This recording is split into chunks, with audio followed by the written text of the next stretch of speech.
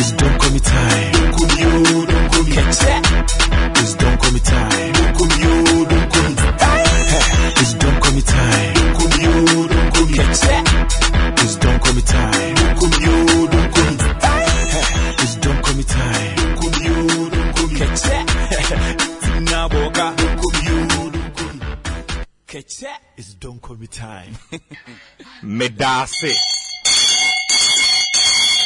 It's Don't Call Me time and it's transfer deadline day. Benjamin Nketia here. You are live on City 97.3 FM. We'll be live on City TV in a bit. It's the deadline day show.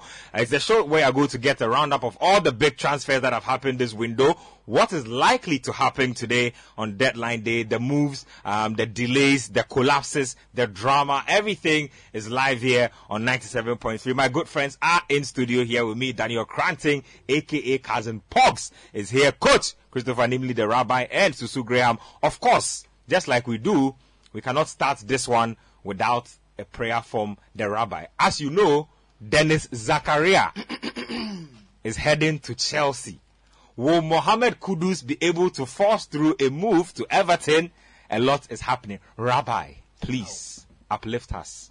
Yo, I got home, I home, I hear me. Then I home by hey. I try me, don't come here, don't come me. Okay, any be a share, formation like that. Extra my genuine fan.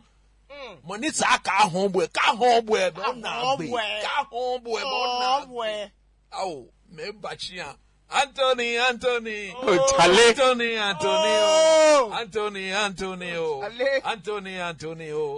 Anthony. Awa too. Bachia. Drama no offense will be a me. Kashi nano. Yeah, yes, me. Amen. It's don't call me time. Medase. Daniel, let me start off with you and let's begin from where the action is fresh. Dennis Zakaria. I think this guy moved a season and a half ago to Juventus. It was in January. Literally. Now we hear that Dennis Zakaria is on the verge of joining Chelsea Football Club on a season-long loan deal. Wow. I didn't see this coming from anywhere. This morning they were pursuing Alvarez, I believe, of Ajax Football Club. Ajax say that strike or no strike, nobody is going anywhere again. The Dutch window has closed because there was an issue with the Dutch window. So they somehow set their window to close a day before the rest of Europe. So it meant that Dutch clubs are very reluctant to sell today because they can't get a replacement. There's no chance. So that's probably why Ajax said their window ended yesterday with the Dutch window. They're not going to do any outgoing. So that's probably what played into it. And in Zakaria's case, Paredes has joined Juventus from PSG. They play the same position. So someone has come in. So it made sense for him to move. But that's the Dutch club situation. So I don't expect to see much movement, outgoings from Dutch clubs. So I think Mohamed Kudus will be staying based on that. We'll be getting to that in a bit. Daniel, let's zoom in on the Dennis Zakaria move. First of all, like I always like to do, for those who don't know who Dennis Zakaria is, I'm sure Chelsea fans especially are very eager to know what kind of player they are getting. How did they move from Alvarez, who plays for Ajax, to Zakaria, who just joined Juventus in January? What kind of player will they be getting in the Swiss international? Look, let me start from the top. I'm surprised Chelsea waited till deadline day to start looking for a defensive midfielder. At the start of the window, when Dongomi started, remember I spoke about the fact that you can't plan a season around N'Golo Kante. His injury problems were glaring. Chelsea started suffering from the tail end of last season. And if you look at his fitness issues coupled with Kovacic also, Chelsea needed to refresh the midfield. And I thought that would be one of the areas that they will be looking at. In fact, if you look at their squad at the end of last season, they needed quite a number of reinforcements throughout the pitch. They needed a number 9. But at the start of the window, because Lukaku was returning, I didn't think they would loan him back. I thought they would let him try another season. But once he went, it means they needed to replace him in the midfield also, which I thought was very telling because I'm of the view that if you have good cover, if you have a very good defensive midfield, it helps out the defense a lot. And Chelsea's defense was exposed a lot more times at the tail end of last season where N'Golo Kante and Kovacic started having their injury problems. So I'm surprised they left it till the last day to start looking. And if you look at the caliber of DMs that they were going for, they started with Alvarez, a top defensive midfielder, Ajax. We know him from Ten Hag's days, and he's so important to their system. It was almost impossible for Ajax to let him go, especially as Susu has explained, the Dutch window ending yesterday, meaning that Ajax would not have the opportunity to replace him. That wasn't going to happen. Then they jumped on to Zakaria. Now, Zakaria is young. Interesting thing is that Man United actually had the opportunity to sign him. I remember. In January. Yeah. They passed up that opportunity. Thank you very much, Ole Gunnar Solskjaer. They're not serious. And he went to Juventus. His time at Juventus has been a bit patchy. He's not been able to get that consistent run. But he has the ability. And I will judge him from his time in the Bundesliga. Top defensive midfielder. His reading of the game is excellent. And he's also one of those DMs who is good on the ball. He has the basic ability to see a pass and give it. His awareness is also very good. So Chelsea are getting it. By his profile, he's certainly going to be, or certainly the type of player that Chelsea needs. But if I go back a year by this time, Chelsea left it late again. And I'm saying this because it's a recurring theme. Yeah. Even at the start of last 2 seasons, Chelsea knew they needed to refresh their midfield. They left it till the last day to go for Saul Niguez, if you remember. Saul Niguez never kicked off, and he's been sent back to his parent team. Now Chelsea have left it again to the last day to Denis Zakaria. And you see, this is in this sort of position, if you are not coming in with the reputation of a top defender, if you've not done it over and over and over again, and you are now coming to learn your trade, you need a preseason. You need time to settle and gel with your teammates. So that's where I'm a bit skeptical about the fact that will he be able to straight away walk into this Chelsea team and give them what they need? Because we've seen them trying. They've gone with Jorginho and Gallagher. Now Gallagher has been red carded. Now you don't know who is going to do that defensive work in the midfield. And I think that's why they've brought Zakaria. So I'll not be surprised if they throw him into the free right from the beginning. But as to whether it will work, I'm a bit skeptical. And we also know the Premier League. If you start poorly, it could easily go against you. If you start with 1 or 2 bad games, just like Saul did, confidence will be shot. And how is he going to recover? So that's where my concern is. But in terms of profile, he's a player I like very much. He's young. If Chelsea had signed him permanently, I would say it would make perfect sense. But the fact that it's a loan deal, it's a bit dicey. But let's hope that he's able to do the job for Tuchel's side. Go. It's Don't Call Me Time. It's Don't Call Me Time. Chelsea fans, let me know what you make of Denis Zakaria to Chelsea. It's a loan deal with a £30 million option to buy. It's not mandatory. There's a potential 5-year contract also to be signed based on how Chelsea feel about it. Let me know what you think. In fact, before I even get into other things, Coach, you have been making this promise to United fans until today. Frankie de Jong, Yeah. It's deadline day. Yeah. The Frankie side of town is dead silent. Like I've said, and I've always been very consistent, I said if there's going to be a movement, he will come home. The boy has decided he won't move. And of course, he's also decided that he's not going to cut his pay. And at the end of the day, it is the people at Barcelona who will need to sort it out. But one thing that is sure, that the boy is aware that Man United are very much interested in him. How old is he? 25 years? Yeah. United will usually go back. It happened with Jadon Sancho. United went back. They got their man. We just saw Sancho score a beautiful goal against Leicester City.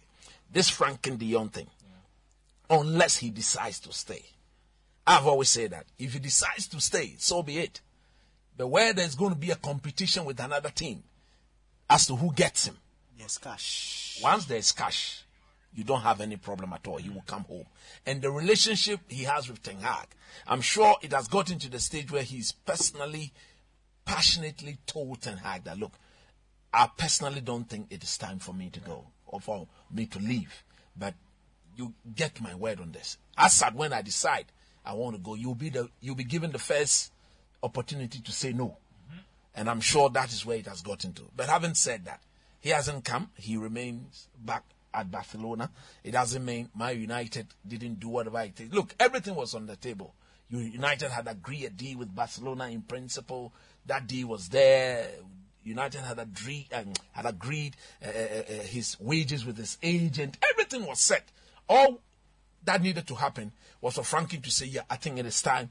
I want to go. But he couldn't say that. He came with the fact that his fiancée loves the place. She wants to be in Catalan. He just bought a new house and all that. Less than 6 months, he doesn't really see himself living. But at the end of the day, he's decided to stay. And at the end of the day, if you look at the player like Cristiano Ronaldo, he wanted to leave. From the way things has happened, he's also decided. So these things do happen. But like I said, if there's going to be any movement about Frankie de Jong, he will come home. No team in the world will go and compete and win that battle. Let me just say something small on Zakaria. Nice one. Look, he's a good player. I'm not going to say he's not a good player. But he's got a very bad injury record. That must be put on record as well. Because you remember that he sustained this very career-threatening injury in Germany. That has actually slowed him down till now. And I'm sure Juve, I think they bought him for close to 6 million euros or so, somewhere in January. Very cheap. Very cheap. And I'm sure Juve, for Juve to have told themselves that, look, in less than a year, you are still not an integral part for the coach who decided to bring you in, then that, in my view, sends a signal to whoever has gone in for him. Kranti did so well when he spoke about Chelsea's inability to get the problem solved ahead of time. They've waited. Zakaria, what they've thought of, nobody saw this coming, isn't it? Nope. We just woke up this morning. Zakaria is a second option, actually. So they wanted Alvarez from Ajax. From Ajax. So I think the thing started kicking off somewhere around 12 midday, when it was very clear that Ajax would not let go of Alvarez. Then they said, look, we need to get another option. Because constantly they've been reminded that, look, N'Golo Kante, if he's fit, he's the best in the world. Yeah.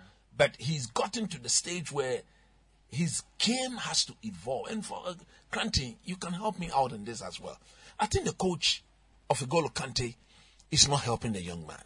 I think the time has come for them to now begin to restrict what he does as a player. Because that is the only... But if he's going Remember, Chelsea fans were happy about forward-moving Kante. Yes, but... Ball advancing Kante. We saw the other day, nobody kicked him. He just stretched, and the thing came. And he's gone out. What thing is that? Incredible. Then Queen came. Now he's gone out.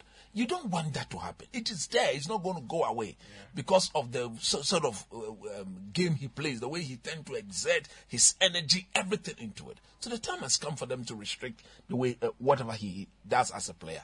But on Zakaria, look, if they can keep him fit, I repeat, if they can keep him fit and get him to acclimatize to the intense nature of the EPL, I think they've bought a very, very solid and imposing DM, because physically he's strong, he's very good with his passes, he's very good on the ball, and he's a team player. He reads the game very, very well. So it's a move I will personally don't comment, on condition that he stays fit. But from the way N'Golo Kante is behaving, I just hope and pray that he will not infect, because he's also coming with his own problem. Crudo-distic That Kante. is the problem. But Zakaria moves. Don't go with. I do.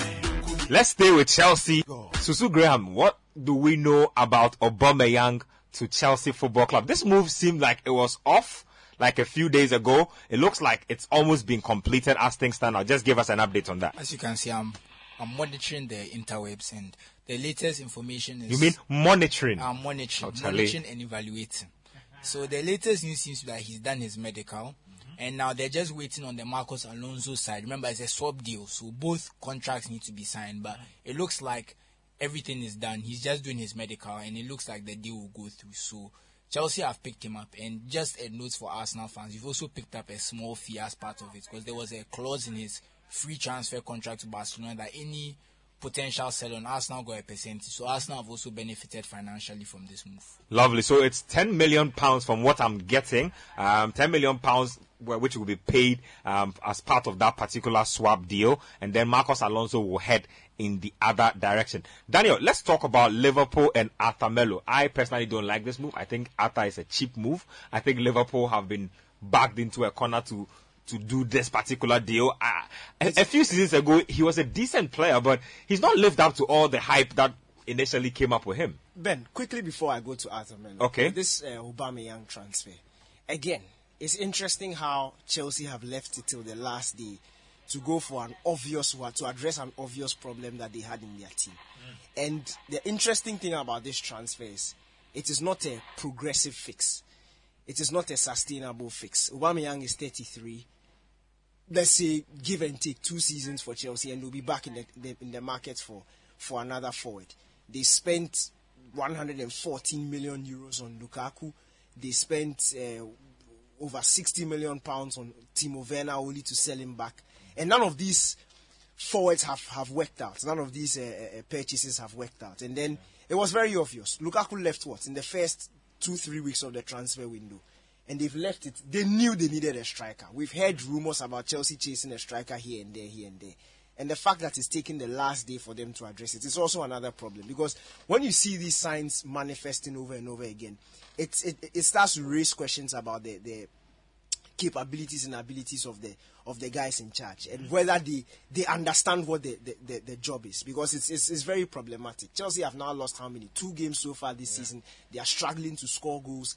It's all over the place, and now a player who is not suited to play the role is being blamed for something that he's not more or less not supposed to be doing in Kai Havertz. Now that burden is on him, and it's a bit unfair. They needed to get a striker much earlier. Yes, Aubameyang is quality. Yes, he's a top-class striker. But how long will he be able to give Chelsea his best? Are his best years still with him as it stands at 33? We wait to see, and we hope that Chelsea have got this right. But for Arthur Melo, it's very funny because, and I'll pin this on Klopp.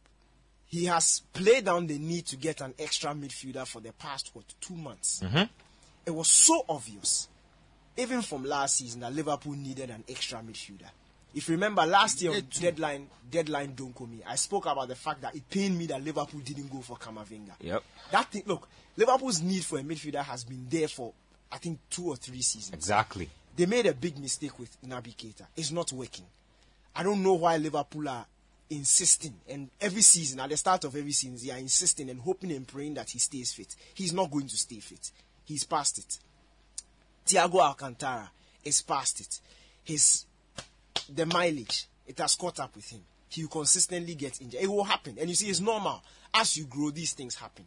Liverpool have had to refresh. And some way, somehow, they've not done it. Can you believe Oxlade-Chamberlain is still on their books? It's very surprising. Arthur Melo is basically like Naby Keita in terms of injury and inconsistency. It is very... Look, it's a loan deal. Panic buy on the last day. Is he going to be able... I understand it's a stopgap try and fix for this situation. But what quality is he bringing? One, I've already mentioned. He's an already inconsistent player. He has injury issues. He's been out of form for like 2 years. He's walking into a team that is already 5 games into a Premier League season, a team that is struggling already per Liverpool standards. Yeah. How is he going to add something positive to this team? It's very disturbing. And it's very funny that this is happening to Liverpool, because we know them in the past to plan their transfer. Their business is so well done. Look at how they signed even Darwin Núñez at the start of this window. Look at how they signed Jota. Look at how they signed somebody like Fabinho. They identified the problem, like Man City. Quickly they get in the fix. But for them to leave such a key position at the midfield so late in the transfer window to try and fix, I honestly think they are wasting money on Arthur Melo, because will he even be fit in the first place? And if he's fit, does he have the quality that Liverpool requires to challenge? I don't think so. Arthur Melo, no Donkomi. No Donkomi from Daniel Susu. I disagree a bit in the sense that his profile is one that only Thiago has in their midfield. I understand he's not as good. He doesn't have that quality. But when you think of the way he plays, and he can calm the tempo and run the tempo of the team, Liverpool don't have another midfielder that does that. When Henderson does it, you can see there's a clear difference.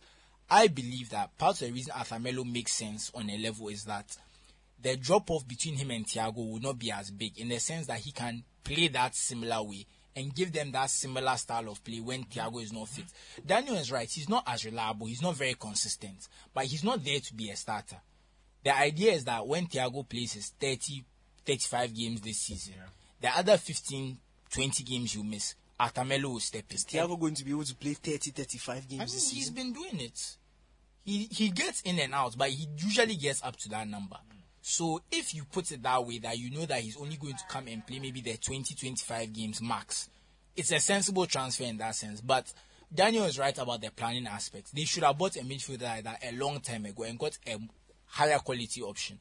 But in terms of the profile he's coming to fit and play in the team, it's a smart move. It's just that they could have done better than Arthur Melo. But in principle, I don't see the problem in the transfer.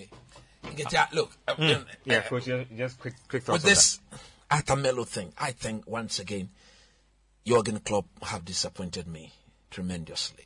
I think he saw the problem coming, and by his very high standard, as a manager who tend to identify the problem of his team early and immediately try and get it fixed. I'm shocked that it took on the last day for them to go for a player again nobody saw coming, isn't it? Yeah. Because look, on the books of Liverpool, I'm sure Arthur Melo was presented to them this morning, and they look at the situation. What exactly does he offer? That is where I tend to agree with Soso a bit. He's very, very calm in possession, but he will need to find a way to adjust to the English Premiership. This is a move, in my view, that would have been successful if he had gone through the preseason with Liverpool and understand how the machine works. Because this is a machine that once it is sparked on and it starts going, it can match up to any demand of the EPL. Now, if you are bringing in a player who is expected to walk into the team because of the injuries to Thiago, Naby Keita, and the inefficiency and effectiveness of James Milner and co., then he should be inclined with the tempo of the machine, with the speed of the machine, with the intensity of the machine. But as it stands, Arthur Melo, I don't remember the last time he had a very good run, even in the Juve team. Oh no, he's barely played. He's barely played. In and out. He's very so now, irregular. without any proper preseason, and with the fact that if you look at the pace that is being set, Liverpool, as we speak, are how many points off the lead? Is it 7 or 9? They are that points off the lead. So if they are already playing catch-up, you want to bring in somebody who walk into the team and begin to get your team to move on the ascendancy. Yeah. Not for them to be retrogression at all. So again, club has shocked me. So it is sort of, we are hoping it works. Yeah. It is not about hope. The people at the this blue point side, is beyond hope. Yes, the people at the blue side of Manchester, they have done their business. Yeah. They have done their business, and you can see that the thing is already beginning to pay. They are reaping the benefit of having to do their business early.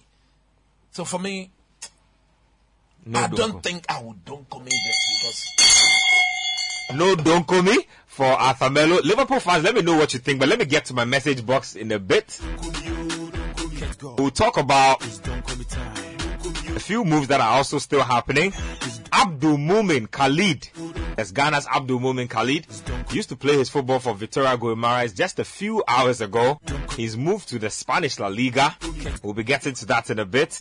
Baba Rahman, back to Reading. So let me get to my message box. This one here is from Ali inside Winneba North Campus. Says, hi Ben and team, you guys are doing a great job. Kudos. Chelsea signing Zakaria is one of the best deals this window. Richard from Damfa says Zakaria will make perfect sense if he remains fit. He has a very poor injury record.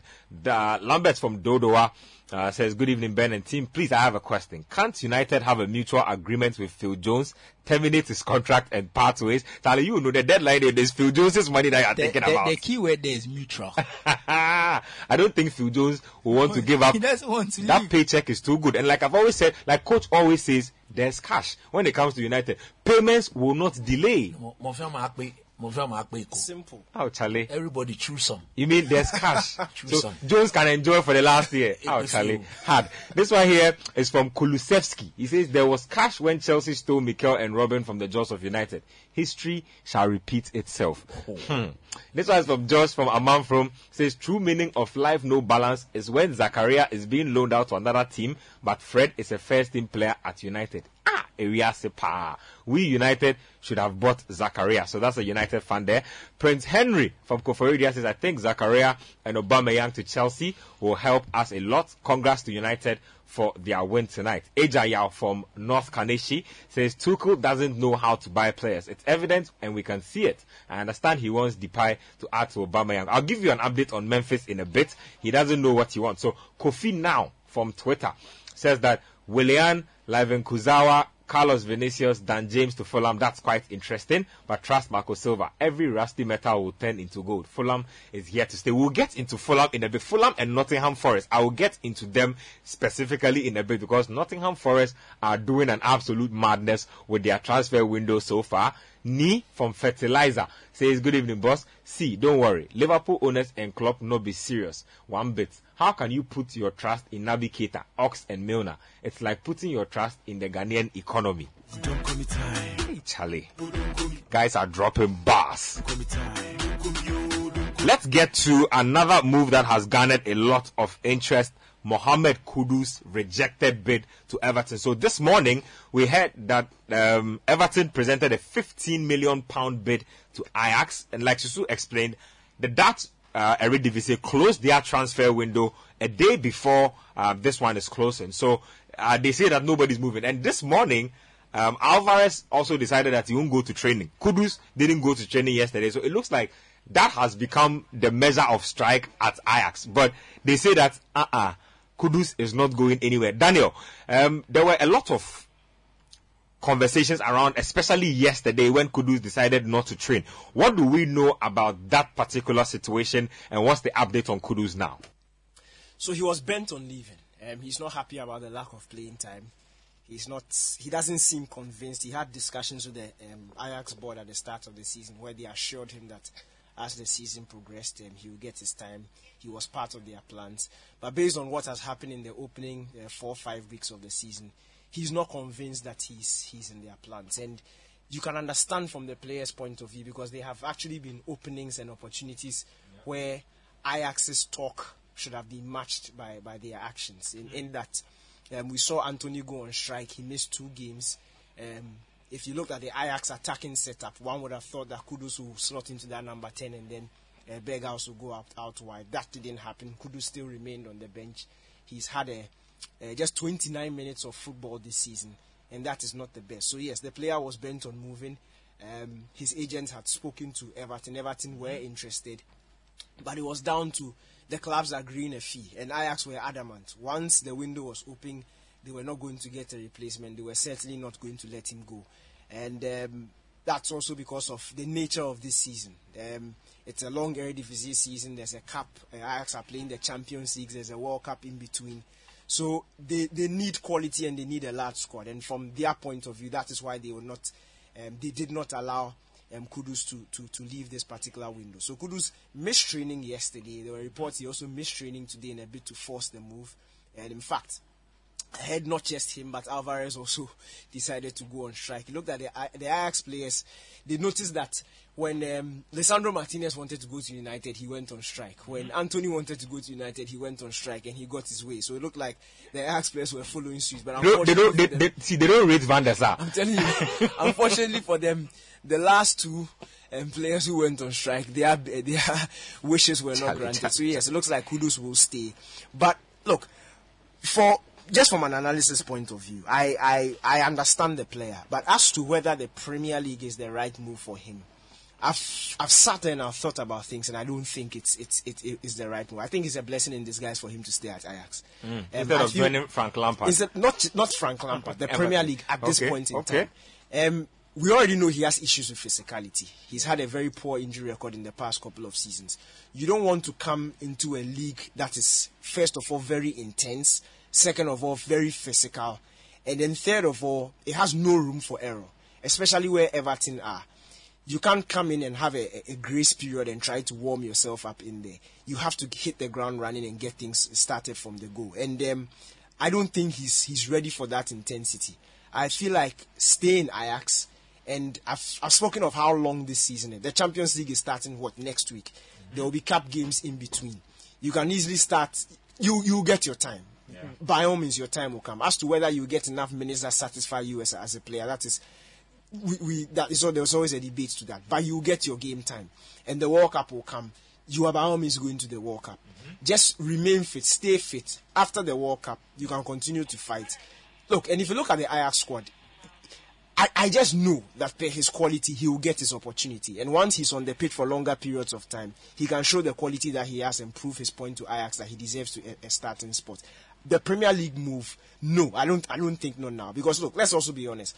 Kudus hasn't proven himself in the Dutch Eredivisie. Yep. He's been very patchy. We know that he has the potential, but just when he starts to peak, then he gets injured. And it's happened.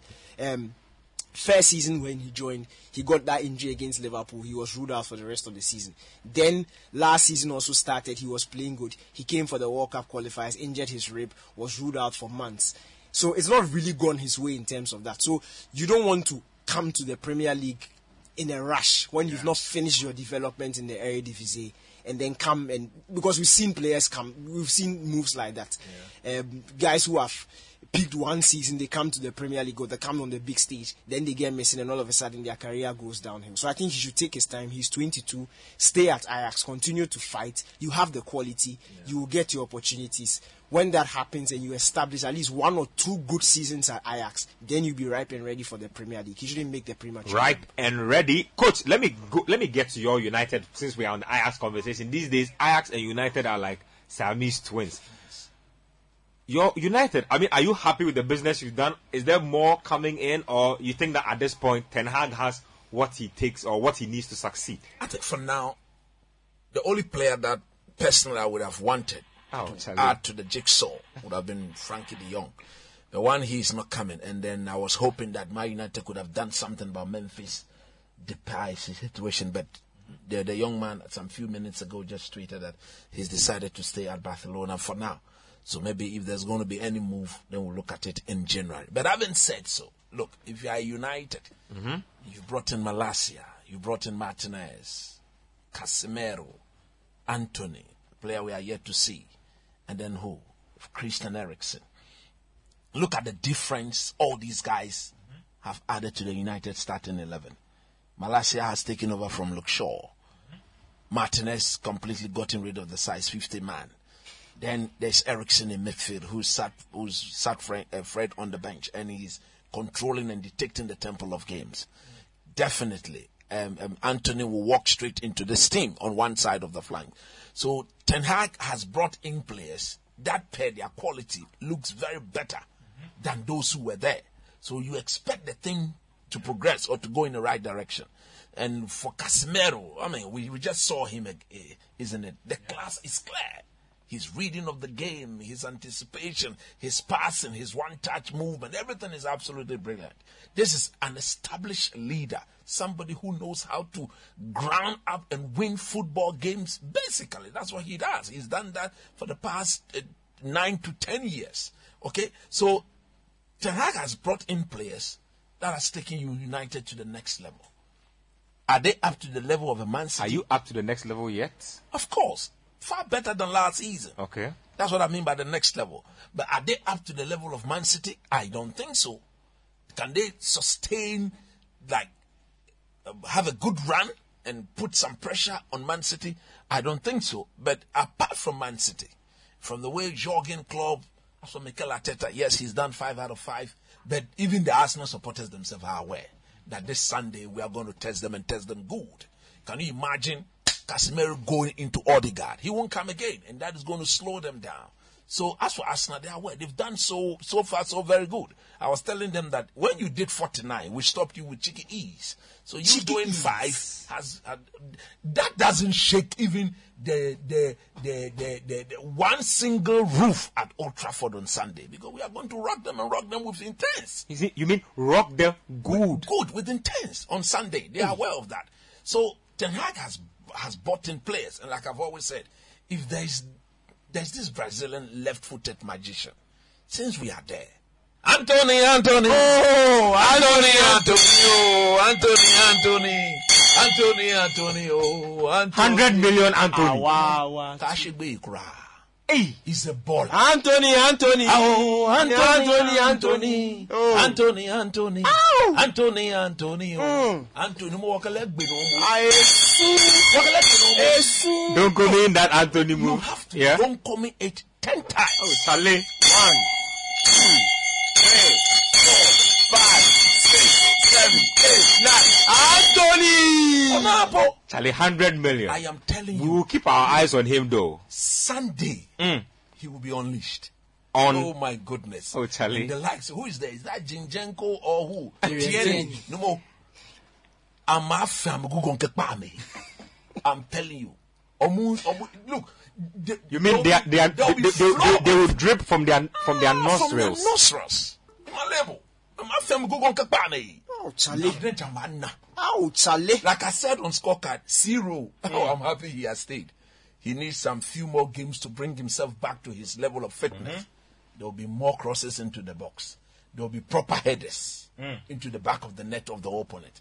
I don't call me Anthony. I don't call me Eriksen. I don't call me Casemiro. I don't call me Malacia. And I don't call me the Butcher. Oh my goodness. The Butcher. The Butcher. The Butcher. The Butcher.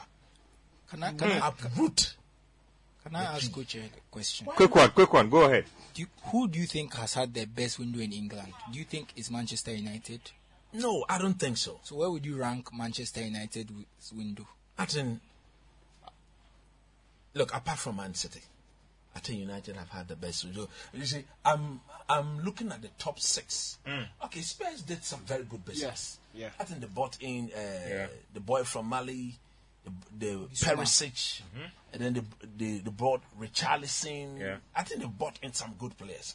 But of course, if you are looking for a team to take, if you are looking for players to take your team to the next level, I think Man City, they sold Gabriel Jesus. Look at who they went for. Yep.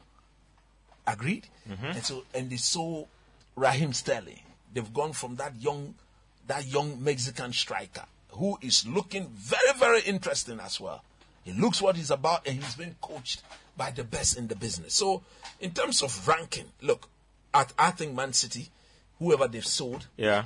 I think if they had gotten the boy who went to Chelsea, to Korea, then I think they would have solved that left back. I still think the idea of forcing Cancelo to play as a left back, he's done it tremendously well there as a left back.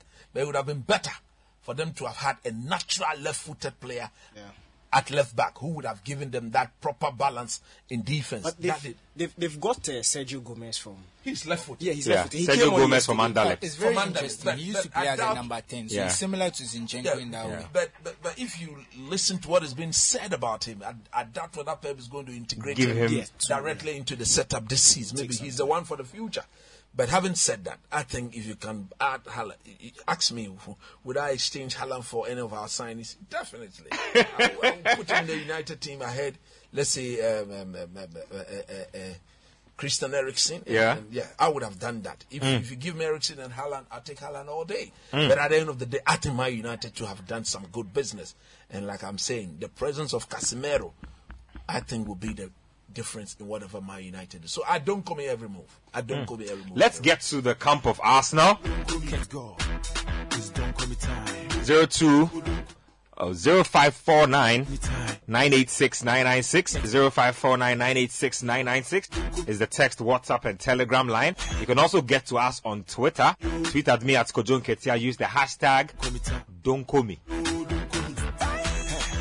Arsenal were looking to see if they would get a replacement for Thomas Partey. Now, Douglas Lewis of Aston Villa emerged as a target for both Liverpool and for Arsenal. What we are getting, or the indication we are getting now, is that deal will not happen. Douglas Lewis will remain at Aston Villa. Susu, just quick thoughts on that one. The Brazilian international DM central midfielder as well was looking to possibly make a move. What do we know about that so far? So it looks like Aston Villa are very reluctant to sell him because they keep rebuffing Arsenal, and there's 15 minutes left, for this transfer to happen. So it doesn't look too good for Arsenal right now, and they do need a DM because from what we are hearing, Onene is going to miss a few months of action. So it's not looking good. It looks like Sambi Lokonga is the only DM available right now at the club. But what's happened to Sambi Lokonga? They don't look like they trust him at all. There's also the thing that Arteta has decided he prefers him to play the role Xhaka has been playing.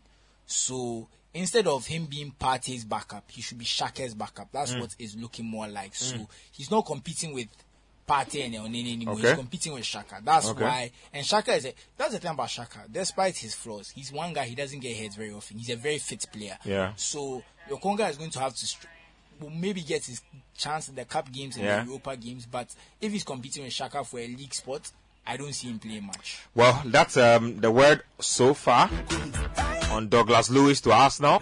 That move will not happen. Let's talk about a Ghanaian transfer that has happened. Daniel. Yeah, again, on this Douglas Luiz, yeah. transfer. Remember the tail end of last season? When I gave my submission on Arsenal and their bottling of the top four. Yeah. I went back, spoke about injury problems to Tierney, Partey, how it had affected them. Looking at the stat, Partey has started just 57% of Arsenal games since he came. If anybody does their homework, you clearly see that he's not a player you can rely on long term. So why did Arsenal not sign a midfielder?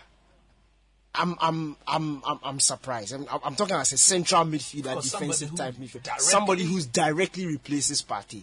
Because we know El Neni is like a Played with Tielemans all season. Exactly. But you see, all window, yeah. we saw El Neni come in and do the job at the tail end of last season. He did an okay job. But if Partey is starting just 57% of games, it means the rest of the 43%, if you don't sign anybody, those games are being started by El Neni. Does El Neni give you the same quality as Partey? No. El Neni is good enough for the one-offs. He can come in for a period. Let's say he's starting, give and take 10, 12 games a season. But he shouldn't be your direct replacement for Partey, especially a team that has done such a fantastic piece of transfer business overall this window. When Arsenal went and they signed Zinchenko, it was clear. They knew that Tierney, they had looked at his injury record, knew that this guy wasn't somebody they could build around, somebody that they could depend on for the long haul of the season. So why did Arsenal leave it until the last day? Why did they leave it to a point where Partey had to get injured, El Neni had to get injured before they went back into the transfer window? I'm surprised because look, if you've looked at the last two games Arsenal have played without Partey starting, those have been their worst performances so far. In terms of their ability to have a grip of the game. Against Fulham, it was end-to-end stuff. Fulham showed some promise. Yesterday's game against Aston Villa also, they needed El Neni. In fact, it was a goalkeeper who aided them into getting that equalizer. They've not looked as convincing as they looked in the first three games. And it just shows you the importance of Thomas Partey in the middle of the park. So, this Douglas Luiz setback is huge for Arsenal. I don't know if they will go again in the remaining minutes of the transfer. Just about some 37 minutes ago, we have been told that third whatever bid was they took finally was rejected again. again. So I don't know if they have a plan B in this situation, but it's quite disappointing. We also saw Tielemans start today, so it doesn't look like he's making a move. He will be leaving. I'm a bit disappointed because I felt like Arsenal were that midfield signing away from being a proper threat this season. Because you can see things are finally beginning to take shape. Even in the attacking area. If you look at the fact that early on in the window, they went to £60 million trying to sign Rafinha.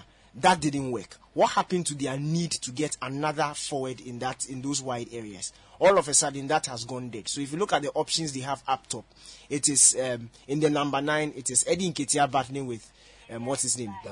Gabriel Jesus. You look on the left-hand side, Martinelli is battling with Smith Rowe. And you look on the right-hand side, Saka is alone. There's nobody competing with Saka because Pepe has left the club. Yeah. And it's very problematic because this is the same Saka who was faced with fatigue at the tail end of last season. It's a long season. There's a Europa League.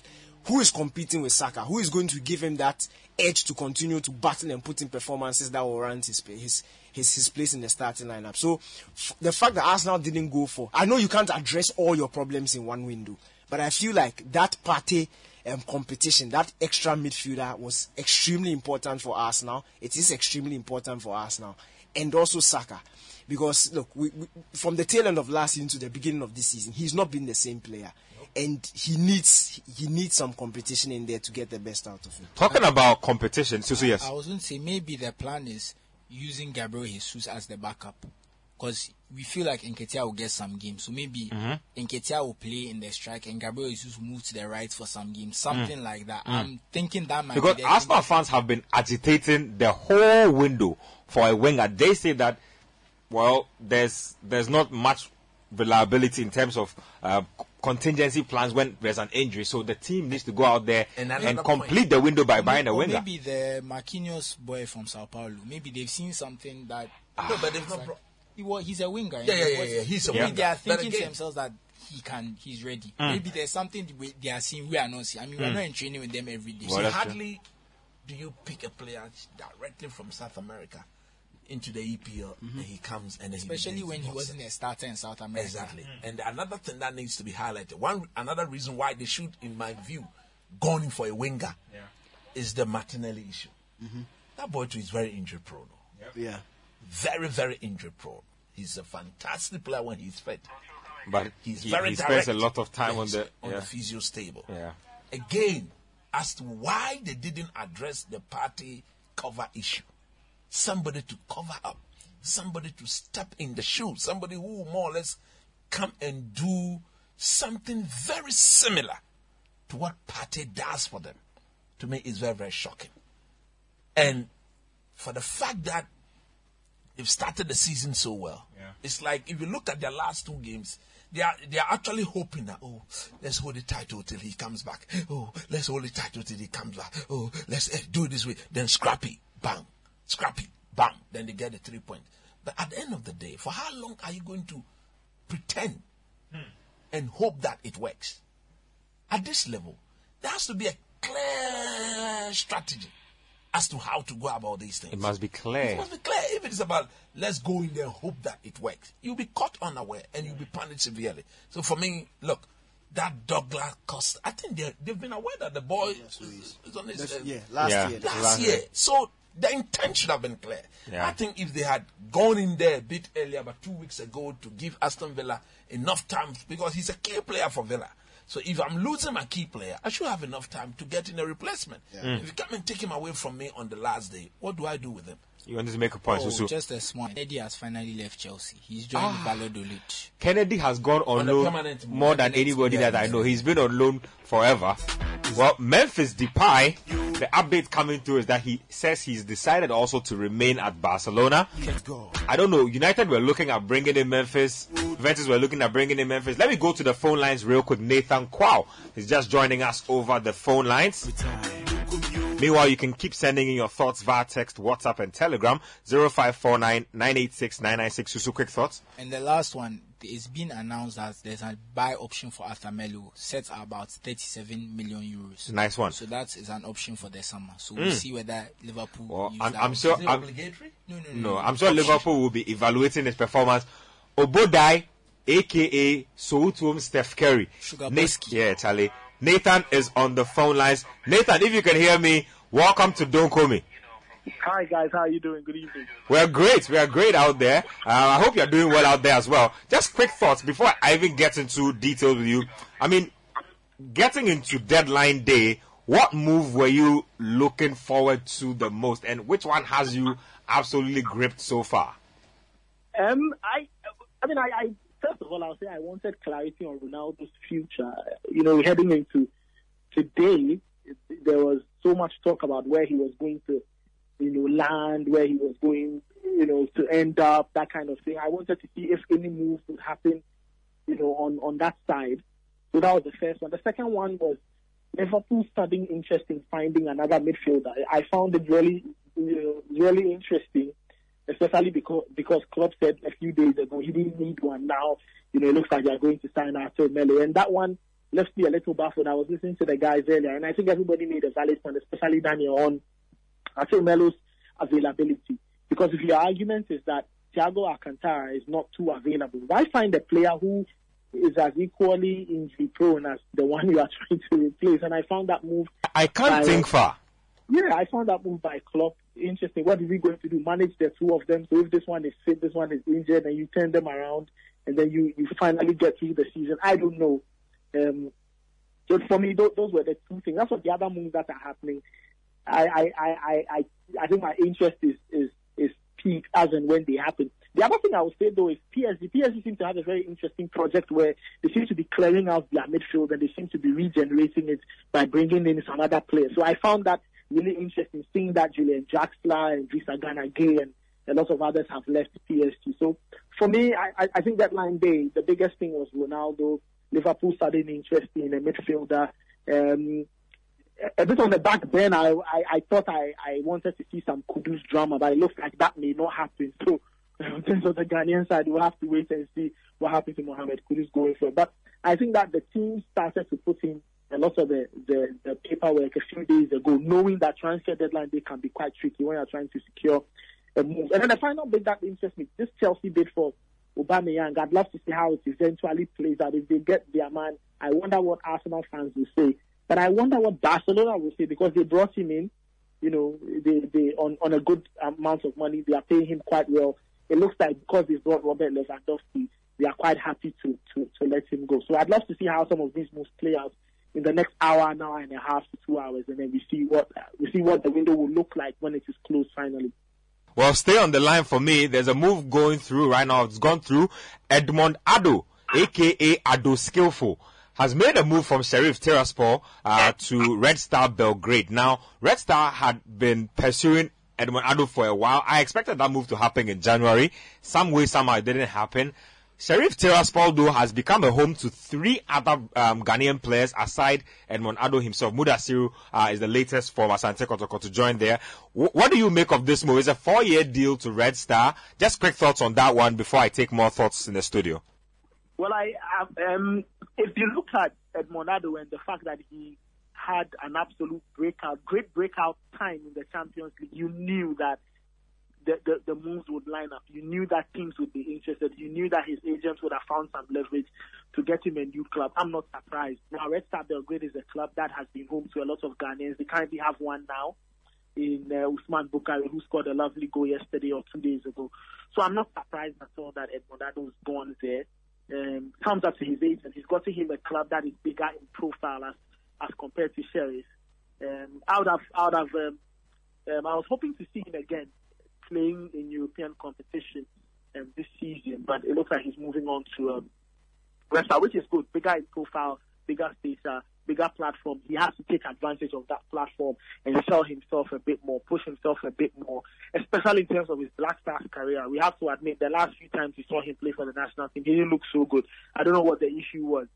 But now that he's going to a bigger club, I'm happy for him. He has to take advantage. There's Usman Bukari there to keep him company, so he'll be more settled and he can deliver. And once he delivers, you can always imagine that in a year or 2, 3 years, whatever, he will get a bigger move. But he has to take advantage of this. This is no more. Susu's on the line. Susu, can you he's here. Romanian. What's the name of that province? Transli something. I don't even know what it is. Nistria. Yeah. This is not that. This is Belgrade. This is big. This is the Serbian league. So Edmond Ado has to take advantage. But I'm happy for him. It's a big move and he needs to take advantage of that. So Nathan Donkomi's Ado Skillful. Daniel, let me come to you in the studio for that particular one. Edmond Ado, after taking the Champions League by storm against Real Madrid, moving to Red Star. They are in the Champions League this season. Donkomi or not? Good move or not?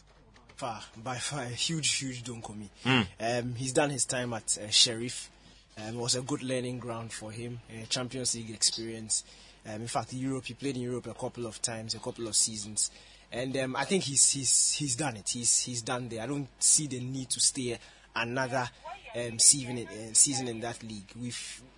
Aside the fact that they play in the Champions League and they've had a couple of appearances in Europa in Champions League, the competition in that league is not the best, and once you move to a club like Red Star Belgrade, with the tradition that they have, the stature that they have in European football, former Champions League winner, they themselves are in the Champions League this season. It carries much more weight. Yes, they are both playing the Champions League, but it carries more weight when you are playing for a team like Red Star Belgrade. And also, it's also very helpful because when Osman Bukari was moving to Red Star Belgrade, we spoke about the number of Ghana internationals or ex-Ghana internationals who had come through that club, and they love Ghanaians over there. They've already shown love to Osman Bukari. He's doing amazing in his opening 2-3 months in that club. So to have Edmond Ado walk into that club, he already has that familiarity there. He has his Black Stars teammates in there. He's going into a club and a group of fans, or being welcomed into the club and the fans who already have a good history of Ghanaian players. So I'm happy for him. It's a huge step for him. It's a much bigger platform in terms of the Serbian league. And this team he's also playing for, one of the giants of European football in Red Star Belgrade. I'm happy, and I just hope he's able to cement himself in their starting 11, the same way he did at Sheriff Tiraspol, because we want our players playing week in, week out, regular football, like what Osman Bukhari is doing. If he's able to take that team by storm in Red Star Belgrade and the league by storm, I don't see any reason why in the next 2-3 seasons we'll not see him even moving on to bigger things. Coach, let me get your thoughts on Ado Skillful, aka Edmond Ado. Red Star Belgrade is where he's landed. He joins Osman Bukhari in Red Star. I'm all for the move. For me, everybody knows my stand when it comes to getting our players to be exposed to the best. And for me, once it is an upgrade of where he was, I support it. I think Edmond's biggest problem, I think, is his attitude, is his mentality. It will come down to him because he's got the physique, he's got the technique, he's got the ability. The simple truth is that he needs to see the bigger picture. That after Red Star Belgrade, I should be going to mainstream Europe. And if you look at the physicality of the player, the stature of the player, every good team in Europe will want to have such a player. Because at the end of the day, he's that imposing. His stature signifies that or sends that message across. But his ability will have to match up to the way he looks. So, for me, it is only about, it will come down to what he's actually going to do on the pitch. Is the move at Donkomi, like Ranti rightly said, he goes in there and start bossing it. Start imposing yourself. Start dictating the tempo of games. Start getting everybody in and around you to believe in you.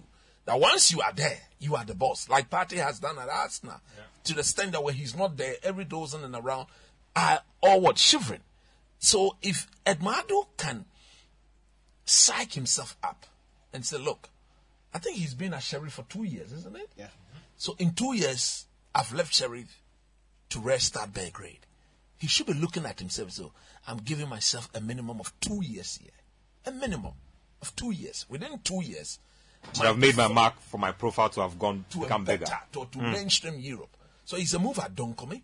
I think are they in the Champions League or did the Yeah, they are in the Europa. They lost their last So they didn't qualify. So they didn't qualify for the Champions League proper. But the Europa competition is the second most competitive competition in Europe. So if he can go on there and boss that and impose himself, why not?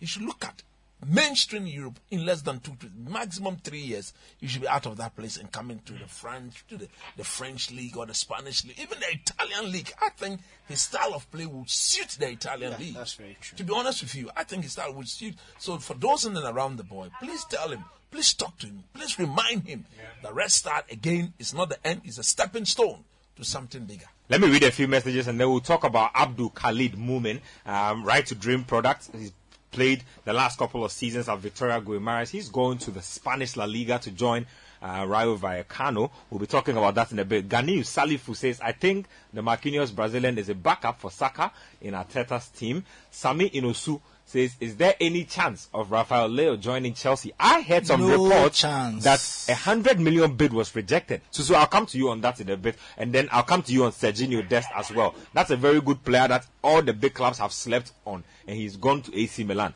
Alfred says, kudos to you guys. Alfred watching from Amasaman or Beyeye. Yes, I'm happy Atamelo joined my darling club. It's my prayer that more signings happen tonight. So, for those of you who don't know, we are live on City TV, DSTV channel 363. So, just switch on your TV. If your radio set is giving you issues, get onto TV. You can actually get a good live action of what's going on. Coach might just give you the Salah, or the onlooking to just finish off the evening. So, just hop onto City TV channel 363 on DSTV. And let's do Donkomi together. This one's from Godwin from Adenta Frafraha. He says, I Donkomi Atamelo to Liverpool. Top class player, fits the profile. You never walk alone, you say. Desmond from Lakeside says there are reports that Liverpool are after Moises Caicedo. Please, is this true? We'll get some substance to that in a bit. Onufu from Akemoda. Actually, Onufu says, Snake. He says, I want to know what Arsenal is up to, please. Arsenal fans, let me say out, let me just ask this real quick. Arsenal.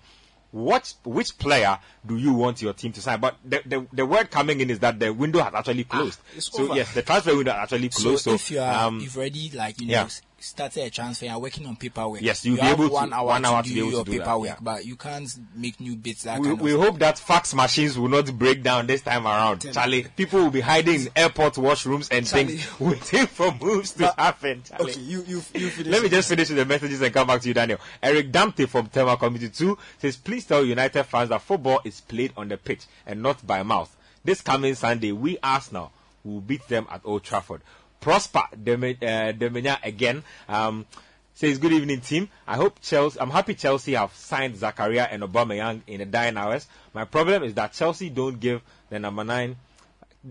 Okay, so my problem is that Chelsea FC, please don't give the number 9 Kers jersey to our new forward. I lent a player called Khalid, a defender who was brought by Mourinho, wore that jersey, and since then, any striker who wears that jersey cannot excel. Thomas Tuchel, we beg you. He was the original butcher. Original number 9, Charlie. The original butcher. Charlie, no, but the streak is long from Hernan Crespo, I think Mateo Kezman. Like, there's just a long line of guys who have worn that jersey who have just not done well by it. Roland Vaxbone from Control Market says, please ask Danny K, what will Donny van de Beek do to get playing time? Thought with the coming of Ten Hag, he might get playing time, or just maybe he's not good enough for Man United. I think he will play. So far, in the 5 games that United has played, I think he's gotten some second half performance. But from next week, there'll be 3 games every week. So if you are a coach, you better rotate, or else you now have to be dependent on those guys who haven't played that much, so that they will get their first team to refresh themselves before coming again. If you are going to stick to the same team, there'll be lots of injuries in this early part of the season. So Donny clearly understands his situation, and he knows that Ten Hag has assured him of enough playing time. DK. Look, Nketiah, I know that the transfer deadline, they always brings up some fascinating stories. Back in the day, we saw Peter Odimwingie had his deal cancelled at the last minute. Today, there was another interesting one. Now, I started monitoring this thing from last night because a number of portals I follow so I was a bit confused about the deal. But it's Senegal's Bamba Dieng. He plays for Marseille. Ah, yes. Yeah, so this morning the deal was that... Offensive midfield, I believe. Yes, the deal was that... no, I think he's a forward. He's a forward. You're forward, actually. The news was that Marseille didn't want to sell him to a rival, that is Nice. Nice wanted him, Leeds wanted him. And then Leeds agreed a deal with him. Leeds United agreed a deal with him, with Marseille. Personal terms and everything were agreed. So now the player was flying into Leeds, supposed to fly into Leeds to have his medical. Yeah. When he got to the airport, Nice made a counter bid for to Marseille, which was more than what Leeds had offered. So then, of course, Marseille also accept that one. The Nice technical directors and their top guys called the boy at the airport when he was ready to fly to Leeds United and tell him that, look, we are willing to offer you more than what Marseille, what Leeds United is offering you, so please come. So then he called Leeds United, tells them that, Charlie, the money I'm getting here, there is plenty, forget, I'm not coming anymore. So Leeds United were hot. Then, so he doesn't fly, he's in France, takes his train, goes to Nice for the medical. Not even a train, it's just like an hour drive. Just like an hour drive. So he sits in his car, Charlie, they drive him, he and his agent, they get to the Nice training complex, they go into the medical room, he does everything, he comes out, boom, he's failed the medical. So he's not going to Nice. He's back at Marseille.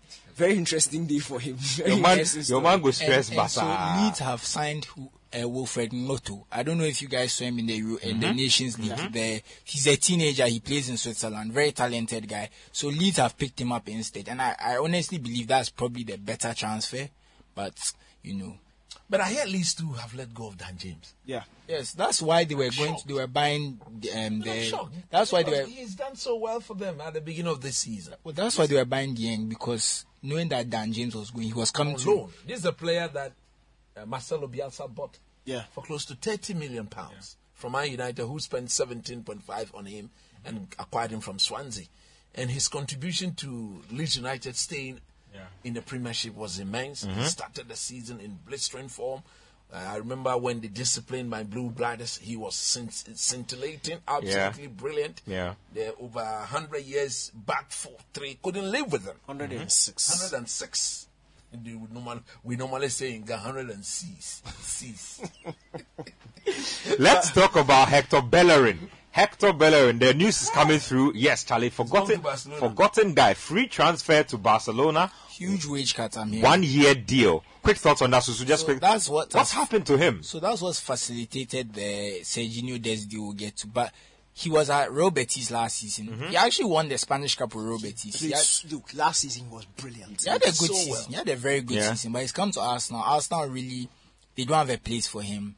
And this is one of my problems with Arsenal. They are selling players. They can't get value. No, it's not they're replacing. They can't get value for the players they are selling because you sold Aubameyang. Clearly, there's a market for him. And now Barcelona have been able to move in on. You know, Hector Bellerin is going on a free transfer, but teams wanted him. But it's like they couldn't get a fee for him. So he's going on a free transfer. You've put a 15% sell-on clause. So when they sell him, you get part of the money. But I'm thinking to myself, why let a player go for free when there's value? Why can't you find a use for him? But speaking on that, Hector Bellerin, it seems he was just tired of London. He was done with Arsenal, the way it seemed. Because even at the Betis thing, they interviewed him towards the end of the season. They asked him, will he stay? He says, look, he's going to go back to Arsenal because he has to, not because he wants to. Basically, he had checked out mentally. He had been begging the club to terminate his contract, all sorts of things. So it's just the time had come up. He did well for Arsenal. He played his part, but time is up. And Barca wanted to kind of reduce their wage bill.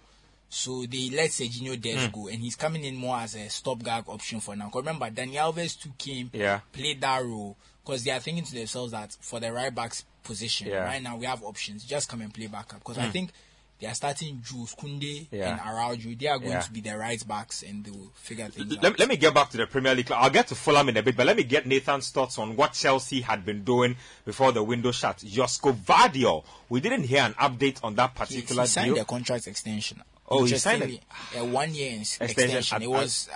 I'm wondering whether the 1 year extension was to increase his pay and remove the release clause or something. I'm sure. I'm wondering it's very possible. Very fishy there. And then there's also Douhe Caleta Car from Marseille to Southampton. That is a very cheap deal. That guy should have gone for like 25-30 million. Southampton have signed him for 10 million euros. Let me get They've also let Vestergaard go to Aston Villa. So there's Wow. always, when there's an action, there's a reaction. So you have to also watch who the club are selling. Let me get to Nathan and take his thoughts on this. Nathan, you typically follow the French league. Caleta Car joining Southampton, coming to compete with Mohamed Salisu and Amel Bella Kochkap. I mean, did you see this move coming? Did you see Marseille picking up or letting a guy like Caleta Car go? Just quick thoughts on that. I'm not too surprised. The thing with a lot of these French clubs is that once there's some decent money being offered to them, they know that they will have to let the player go. Now, a lot of the French teams, you take away PSG, a lot of them, Lille, Lorient, Lens, a lot of them see their up-and-coming players as potential assets. So the moment you are 21, 22, 23, and the club that is bigger in profile or bigger in stature from a bigger league shows up, most French teams are willing to let you go because they know that they can quickly find a replacement, build that player up, and then make another sale in a few windows. So I'm not too surprised. And Southampton, if you look at their scouting network, they scout widely for a lot of players. So I'm not surprised they do have their hands in France.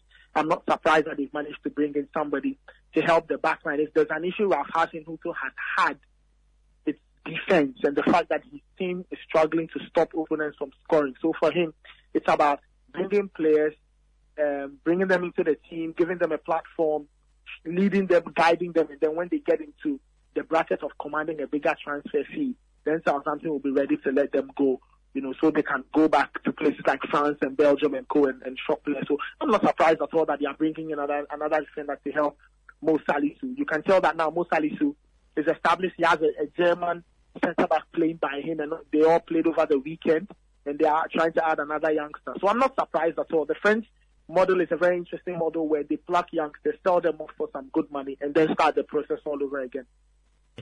Nathan, I'll come back to you in a bit. So let's talk about that Rafael Leao bid that apparently was rejected. 100 million. How is a guy who hit the limelight just 1 season ago how the team offering 100 million for somebody like that? And why is AC Milan batting their eye and say, we don't want this money? Well, he's the Serie A MVP, and I think we know where AC Milan want to be as a club. They don't want to just win the league. You know, AC Milan is not, as they always say, the Champions League is their DNA. They want to go find the Champions League. And even if you get 150 million, who are you getting to replace him? You have to ask yourself that question. They probably didn't see any alternatives on the market. And the time the bid came in was a bit late for them. I'm sure that's what they decided. They're trying to build a long-term core. And he's one of those members of the long-term core.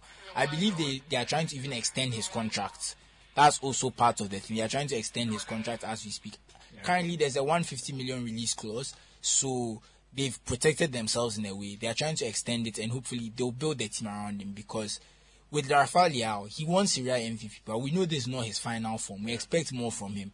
We expect him to become one of the top wingers in the world. He's not there yet, but that's what AC Milan is hoping. And they are thinking to themselves that if he gets to where he's supposed to get, maybe 150 million will look like a bargain in the future. So they are trying to keep hold of him and hope that maybe one day they can sell him for 250, maybe 300 or something. Or maybe he never leaves. He becomes one of our greatest players and he wins a lot of trophies with us. Whatever the case is, I would have been very upset if Rafael Leao had left as an AC Milan fan. And I'm very happy the board has rebuffed it. 100 million is a lot. Yeah. You know, it's a lot of money. And let's be honest, a lot of clubs, AC Milan included, are struggling with finances.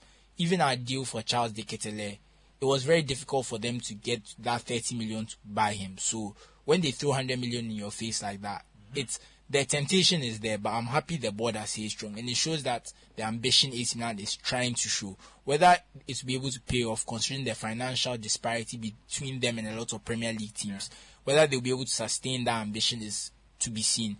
But in the short term, it's good they are showing ambition. It shows they want to get back to the upper reaches of European football. Coach, look, they've done so well, without a doubt. Yeah. I was shocked when I realized that they are turning it down. But of course, if you have a team that has been run by people like Maldini, isn't it?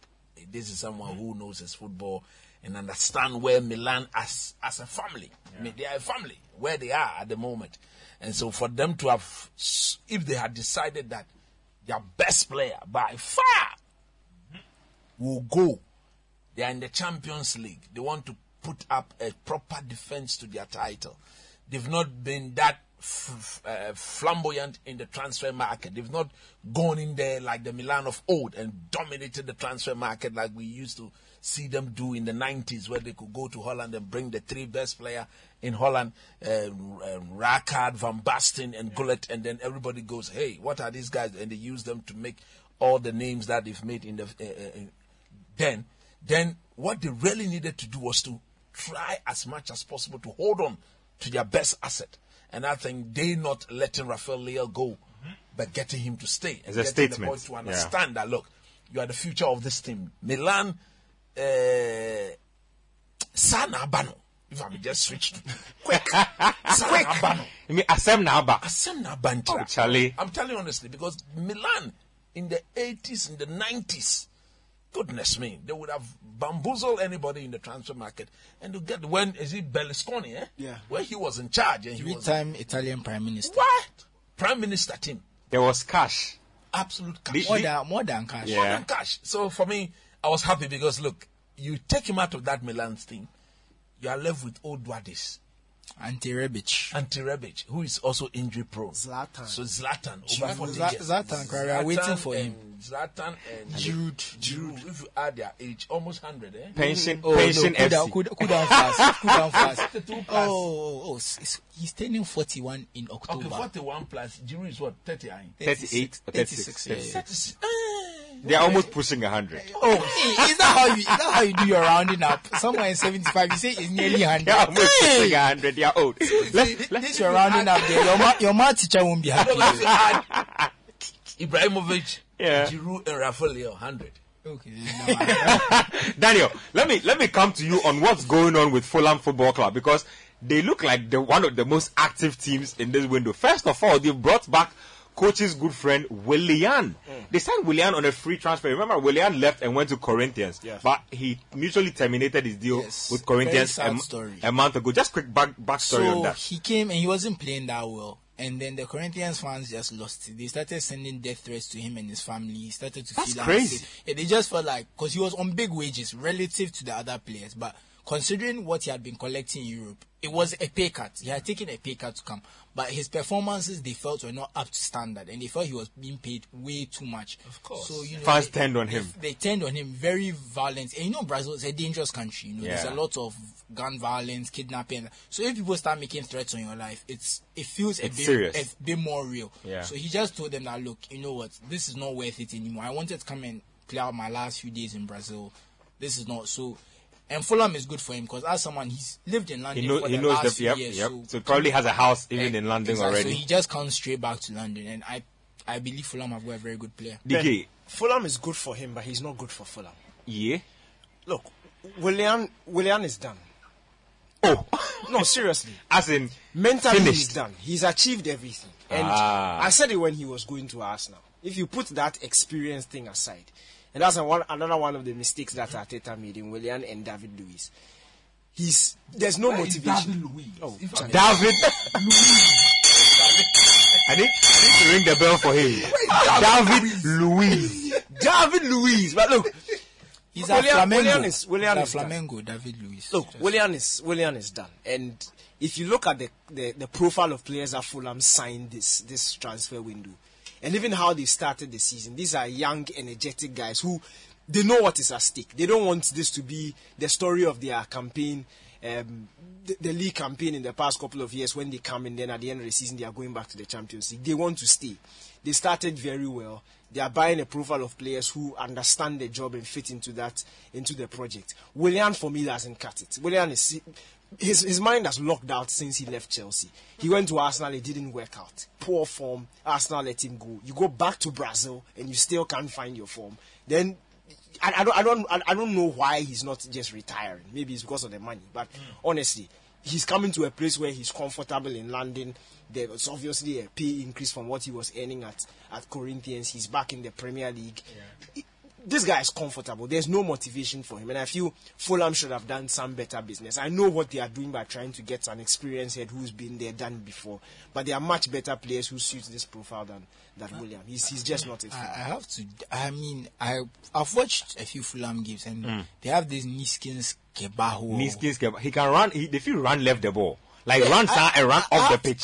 I understand where Daniel is coming from, but I don't feel like they have much quality in their wide positions right now. Because William still even have the Yeah, that's my point. I understand where they are coming from in the sense that even though he's right about the motivation, that kind of stuff, but I feel even technically the people they have, they are not that good.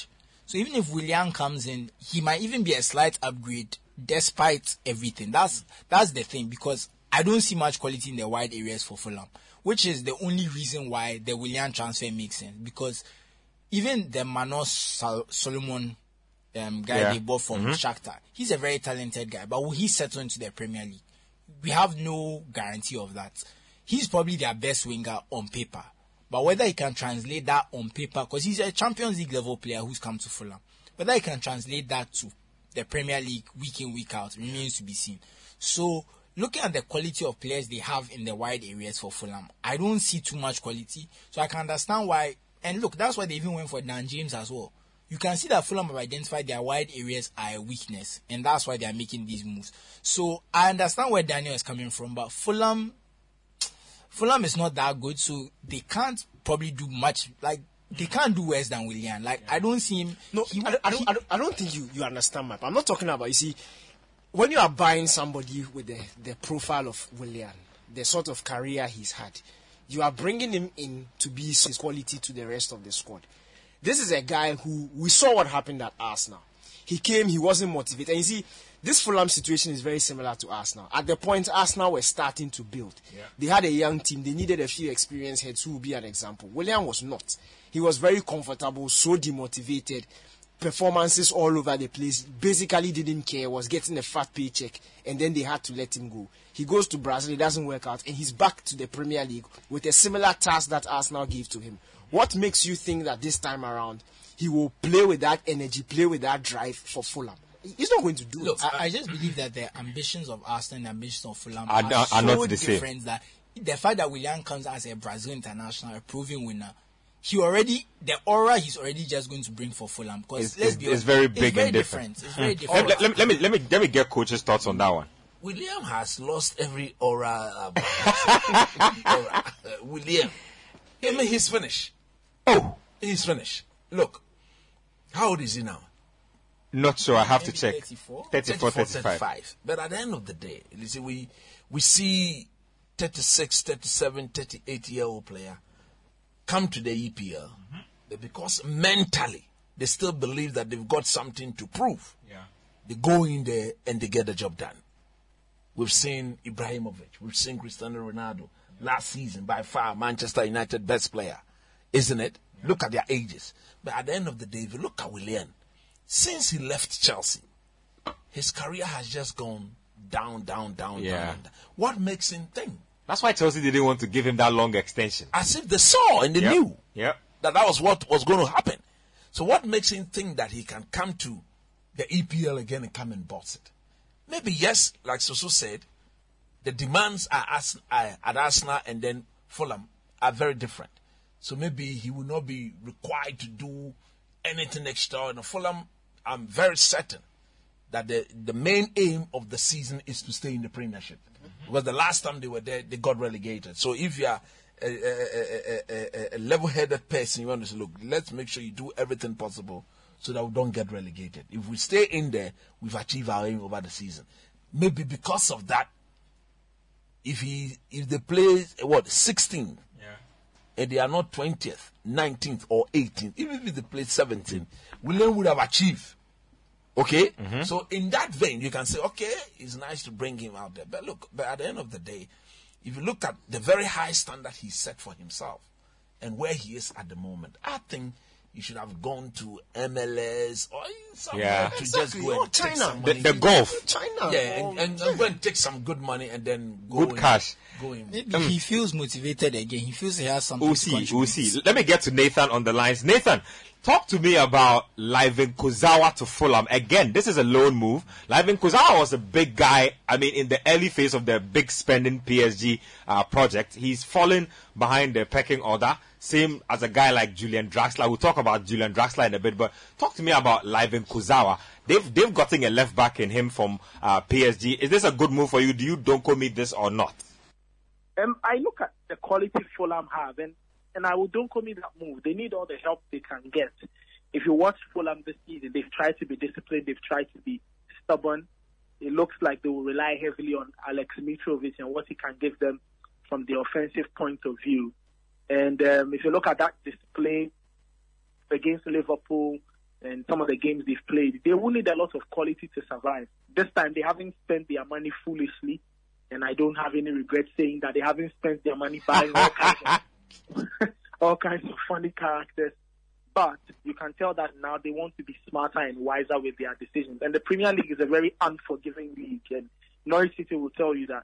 So I'm happy with the move. I don't know what kind of form Kurzawa has been in because he's been, in the last few seasons. He's barely played any football. He's barely played any football for PSG. But he comes in with a good reputation, some quality, and quality that they will need. Like we always say, the Premier League is a very different type of league, but the quality is there, and I hope that he does show that quality for Fulham. So I don't commit that move. They will need all the help they can get, and so they are bringing in somebody who can give them something different. I don't commit that move any day, and I hope that Marco Silva will be able to find a way of getting something good out of Kurzawa, at least on loan. Then they can decide when that period comes to an end, whether they will keep him or let him go back to France. Daniel, I want you to also touch on Kurzawa, but also touch on Carlos Vinicius. Mourinho brought this guy to Tottenham. We all had pretty high expectations for him. It didn't happen. He's heading to Fulham as well. Your thoughts on that particular one? For Kurzawa, I'm happy. I'm happy because we know the quality that he has. And it's been a quite interesting stay at PSG for him. I think he was doing a Phil Jones. I'm telling you, just the collect they do. He needed that break. He needs that break for his football career. And it's funny for me. He's just 29, and he spent like the past 4 seasons on the fringes. It's very funny because he actually went with Julian Draxler. Yeah, he went to PSG as one of the most promising left backs in the world, and all of a sudden he just dwindled down. But I think Fulham is a good club for him. We've seen the likes of Areola goes to Fulham. He built himself. Now he's at West Ham United. He has that ability. We know he has the ability, but his temperament is also a bit questionable. But let's hope that doesn't spring out of control at Fulham. But in terms of quality, I think he has the quality. He's a player who is motivated, because if he was satisfied with just sitting at PSG and collecting the money, he would have stayed there. You can tell that he wants to have a second bite at this football thing in his career, and I think Fulham is the right place for him to go to. For Carlos Vinicius, in fact, he's one of the examples of jumping too early. And one of the, if Kudus wants to take an example of somebody who thought he was up there and came to the Premier League a bit too early, Carlos Vinicius is one of those guys. Finished joint top scorer in the Portuguese league. Mourinho goes, brings him in. He comes, he's supposed to be Harry Kane's backup, and he never gets it going. Then he goes to PSV, and now he's at Fulham. Look, we know he has quality, but that quality is based on what we saw at Benfica in his first season there, just before he came to Spurs. He's not been able to replicate that at PSV. Yes, he had some good numbers, okay numbers at PSV, but it's not up to the Carlos Vinicius we saw at Benfica. But I think he's a sort of striker. And the profile is very similar to that of Mitrovic, and you can tell why they went for him. You need somebody in there to keep Mitrovic on his toes. And even the way Fulham play, they can decide to play both of them up top, and that would be hell for any centre-back pairing in the Premier League. So hopefully he can regain and rediscover his best form. But even, look, if Carlos Vinicius is 70% the player we saw him at Benfica, I think this will be a quality buy for Fulham. Let me go to Nathan real quick. I'll come to you, Susu, in a bit. Manuel Akanji to Manchester City. So, Coach was talking about the fact that City might as well have had the best window.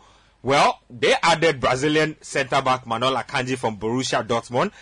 Fee is in the region of £15 million plus add-ons. Akanji, he's actually Swiss international, but if you look at his roots go back somewhere into the South Americans. But Swiss international, 15 million plus add-ons. Pep Guardiola adding this guy, Nathan. For a team that already has John Stones, has Nathan Ake, who didn't move, has Diaz, why are they getting Manuel Akanji as well? Don't commit this move at all? This is one of the transfers that leave me a little puzzled, and here's the reason why. Sorry.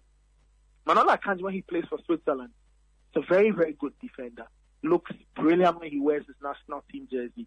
Not so brilliant anytime I've seen him play for Dortmund. And so I wonder why Pep would sign him. Of course, his ball-playing abilities aren't so much in doubt, so you can understand it from that perspective. But I look at the art of defending, and the truth is, I wonder why Man City have made this. It's not like he's a very rugged type of defender, somebody who provides extra security.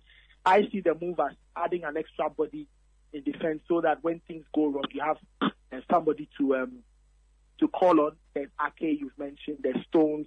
There's still Ruben Diaz.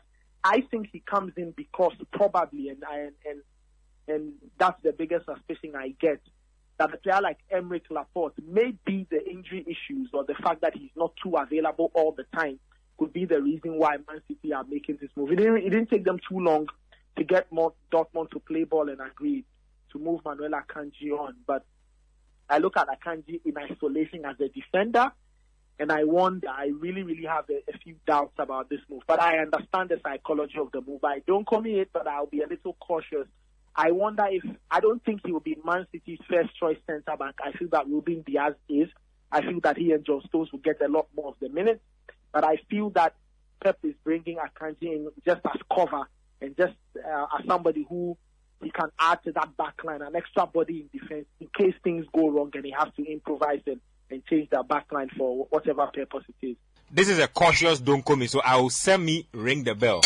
This is a cautious don't call me. So you wanted to make a it's very important. No, it was Vinicius. It's okay. Very important to have similar profiles so that when you are changing the team, there's no much disruption. Because let's say Mitrovic gets a very serious injury, you don't want the team to play too differently when his replacement comes in. Because imagine if Mitrovic's replacement is a Callum Wilson type player. It means all your aerial balls are done. And if you look at the stats, Mitrovic is challenging for more aerial duels than maybe 10, 12 Premier League teams. The whole team, Mitrovic is challenging for more aerial balls than them. So you need someone who can come in and have that physical imposing presence. And I believe he wasn't given many chances at Spurs because of how good Harry Kane is. There was just no opportunities for him to come in and what Harry Kane can do. So it's not fair to judge him on his time at Spurs. And like Daniel said, the person we saw at Benfica is a potential elite striker, and maybe this is what he needs for his career. Daniel, talk to me about Julian Draxler to Benfica. Oh, Charlie. This is a deal I think Arsenal should have done. Oh, Arsenal? Yes, 20 years ago, maybe. Well, maybe yes. But I mean, if they were looking for a winger and he was available on loan. Draxler himself is not. Look, Draxler is not serious. Seriously. Why? No, Draxler actually had opportunities to leave PSG long time ago. Like in fact, he spent at least the last 3 or 4 seasons on the bench. Clearly. With Ben Arfa and a couple of guys. Even Ben Arfa them left and came back. And I'm surprised. That is why he's landing himself at Benfica. Because look, in terms of talent, he is a top talent, or was a top talent, because in recent times he's not been able to live up to that. And if you look at his age, it looks like he's on the decline. Yeah. I don't see him getting any top move after this Benfica move. It's quite disappointing based on the ability that he had. His link to Arsenal was like 5 years ago, long time ago. I think during the Wenger time. Yeah, during the Wenger time. Even that, I'm happy he didn't go to Arsenal. But look, I'm surprised he didn't move a long time ago, because he's not been in PSG's plans for like the past 3 seasons. Yep. I'm surprised it's taking him this long. Even honestly, last season, they said he enjoys living in Paris too much. Exactly. That's why he's not leaving. Look, if I look at Charlie, if I look at what is happening around PSG and their transfer outs, you can tell that it's the new manager who is forcing these guys out. And Luis Campos, don't forget Luis Campos. Yeah. We've seen Kizawa leave. Leonardo signings. Luxury signings. Kizawa leave. We've seen what's his name? My very good friend from Argentina. Yeah. Paredes. Icardi is leaving. Paredes is leaving. They say Icardi is refusing to leave. But you see, the money is good. He's forcing them out, and it just shows you that a number of these players were comfortable just sitting at PSG and collecting the cash. The lifestyle in Paris it's nice, and I'm a bit disappointed, because you like to see talented players being driven by their passion and their want to succeed, and he doesn't strike me as one of them. He's going to Benfica. Honestly speaking, I'll not be surprised if we reach December, January, and he's sitting on the bench for Benfica, because we know there's some top talents there in Portugal. There are some top talents there. They don't hesitate to promote their young guys if they bring somebody on this wage and the person is not doing enough. So yes, I'm happy he's left PSG, just by virtue of the fact that I was just annoying. It was getting annoying seeing him in the Paris shirt, not doing anything there. He's moving there. I'm just hoping that he'll be able to play his way back into what's his name, Hansi Flick's plans, because he has 2 months till the World Cup. Isn't he a World Cup winner? I believe he was in that World Cup. That's where I have an issue. I don't think he was there in 2014. No, I'll just verify that for you. I would have thought instead of going to Portugal, he would have gone to the Bundesliga. Yeah, I think that would have helped. That would have helped his cause. That would have been a better move than going to Portugal, because this is a player, I think, if he was self-motivated, very determined to put himself out there as, look, my days of being at PSG is over. Now I've come back, like, of course, Timo Werner has just done. Whilst on Tuesday, Chelsea was struggling for goals, he was scoring hat tricks with what he was part of the 2014 World Cup. He's played 58 times for Germany. So he's a German international. So why didn't he go back to the Bundesliga to challenge himself there? Because I think the league in Germany is much more competitive than in Portugal. But he choosing to go to Benfica, maybe, I don't know, those Champions League teams in Germany were not looking at him. Of course, maybe they are not convinced about his attitude. So personally, I don't think it is a move out Donkome. And Draxler, by far, if you look at how talented he was when he was coming up. I don't remember the last time I saw him playing football. Yeah, they used to bring him on like in the 80th, 75th minute to just. Such a waste of talent. Yeah, and the move to PSG, in my view, came too early, and I'm sure it was because of the cash. The cash showed to him at the time. He couldn't turn down. Even leaving Schalke, he kind of forced his way out of Schalke to Wolfsburg at first. before he kind of went to PSG. So he might be a bit of a problematic person in that sense after that. Maybe there's some that to underlying things we are not really seeing. Let me just come through a deal that collapsed. Michi Bellino. No, sorry. Michi Batshuayi. Michi Batshuayi. Collapsed? Yes, the deal collapsed. Michi Batshuayi was looking to go to Nottingham Forest. Where is he going?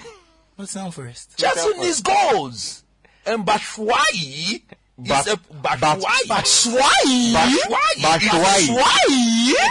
Batshuayi is a very potential goal scorer. Oh, Charlie. He's a top batsman. Let me ask Chelsea fans right now. Chelsea fans, are you happy that Batshuayi's move to Forest has collapsed? Do you prefer that he stayed and helped the team? How can you ask them this question? Oh, no, let me ask them. Because they had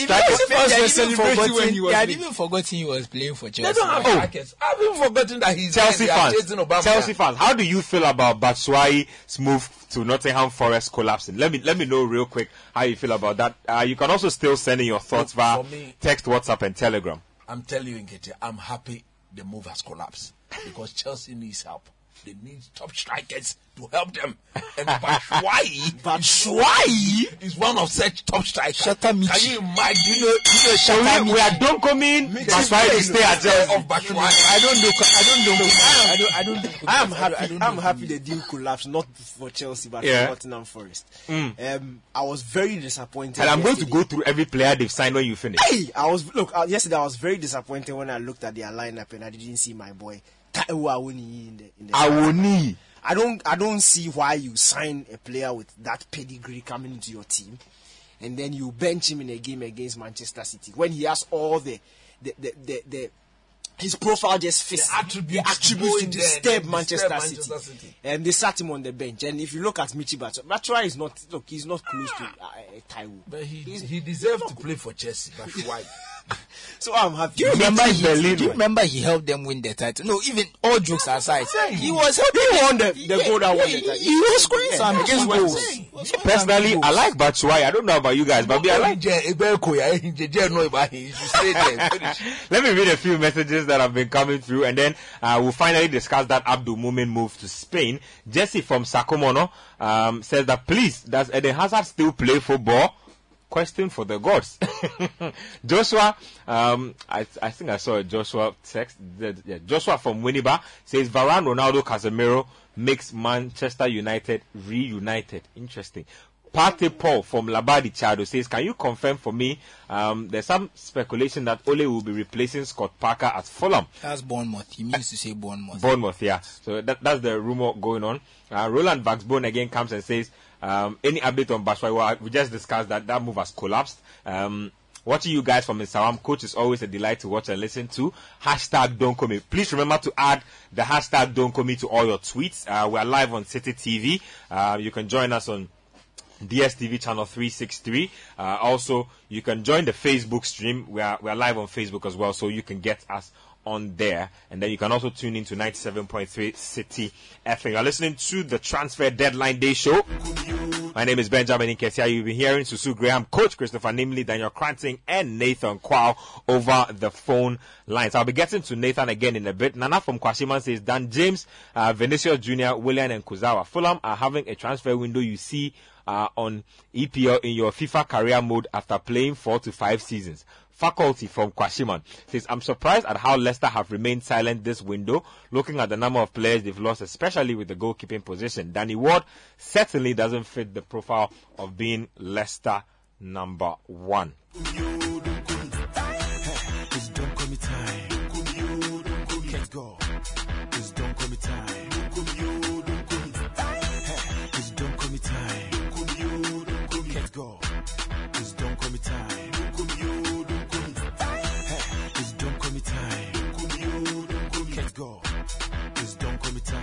Okay, so let me read more messages. Richmond from Ashaman says, hi Ben, where is Fabio Vieira?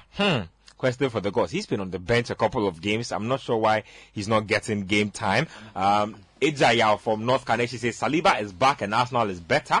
Proper don't call me. Bernard from Kuntun say, Satellite Junction says, I don't call me Zakaria to Chelsea.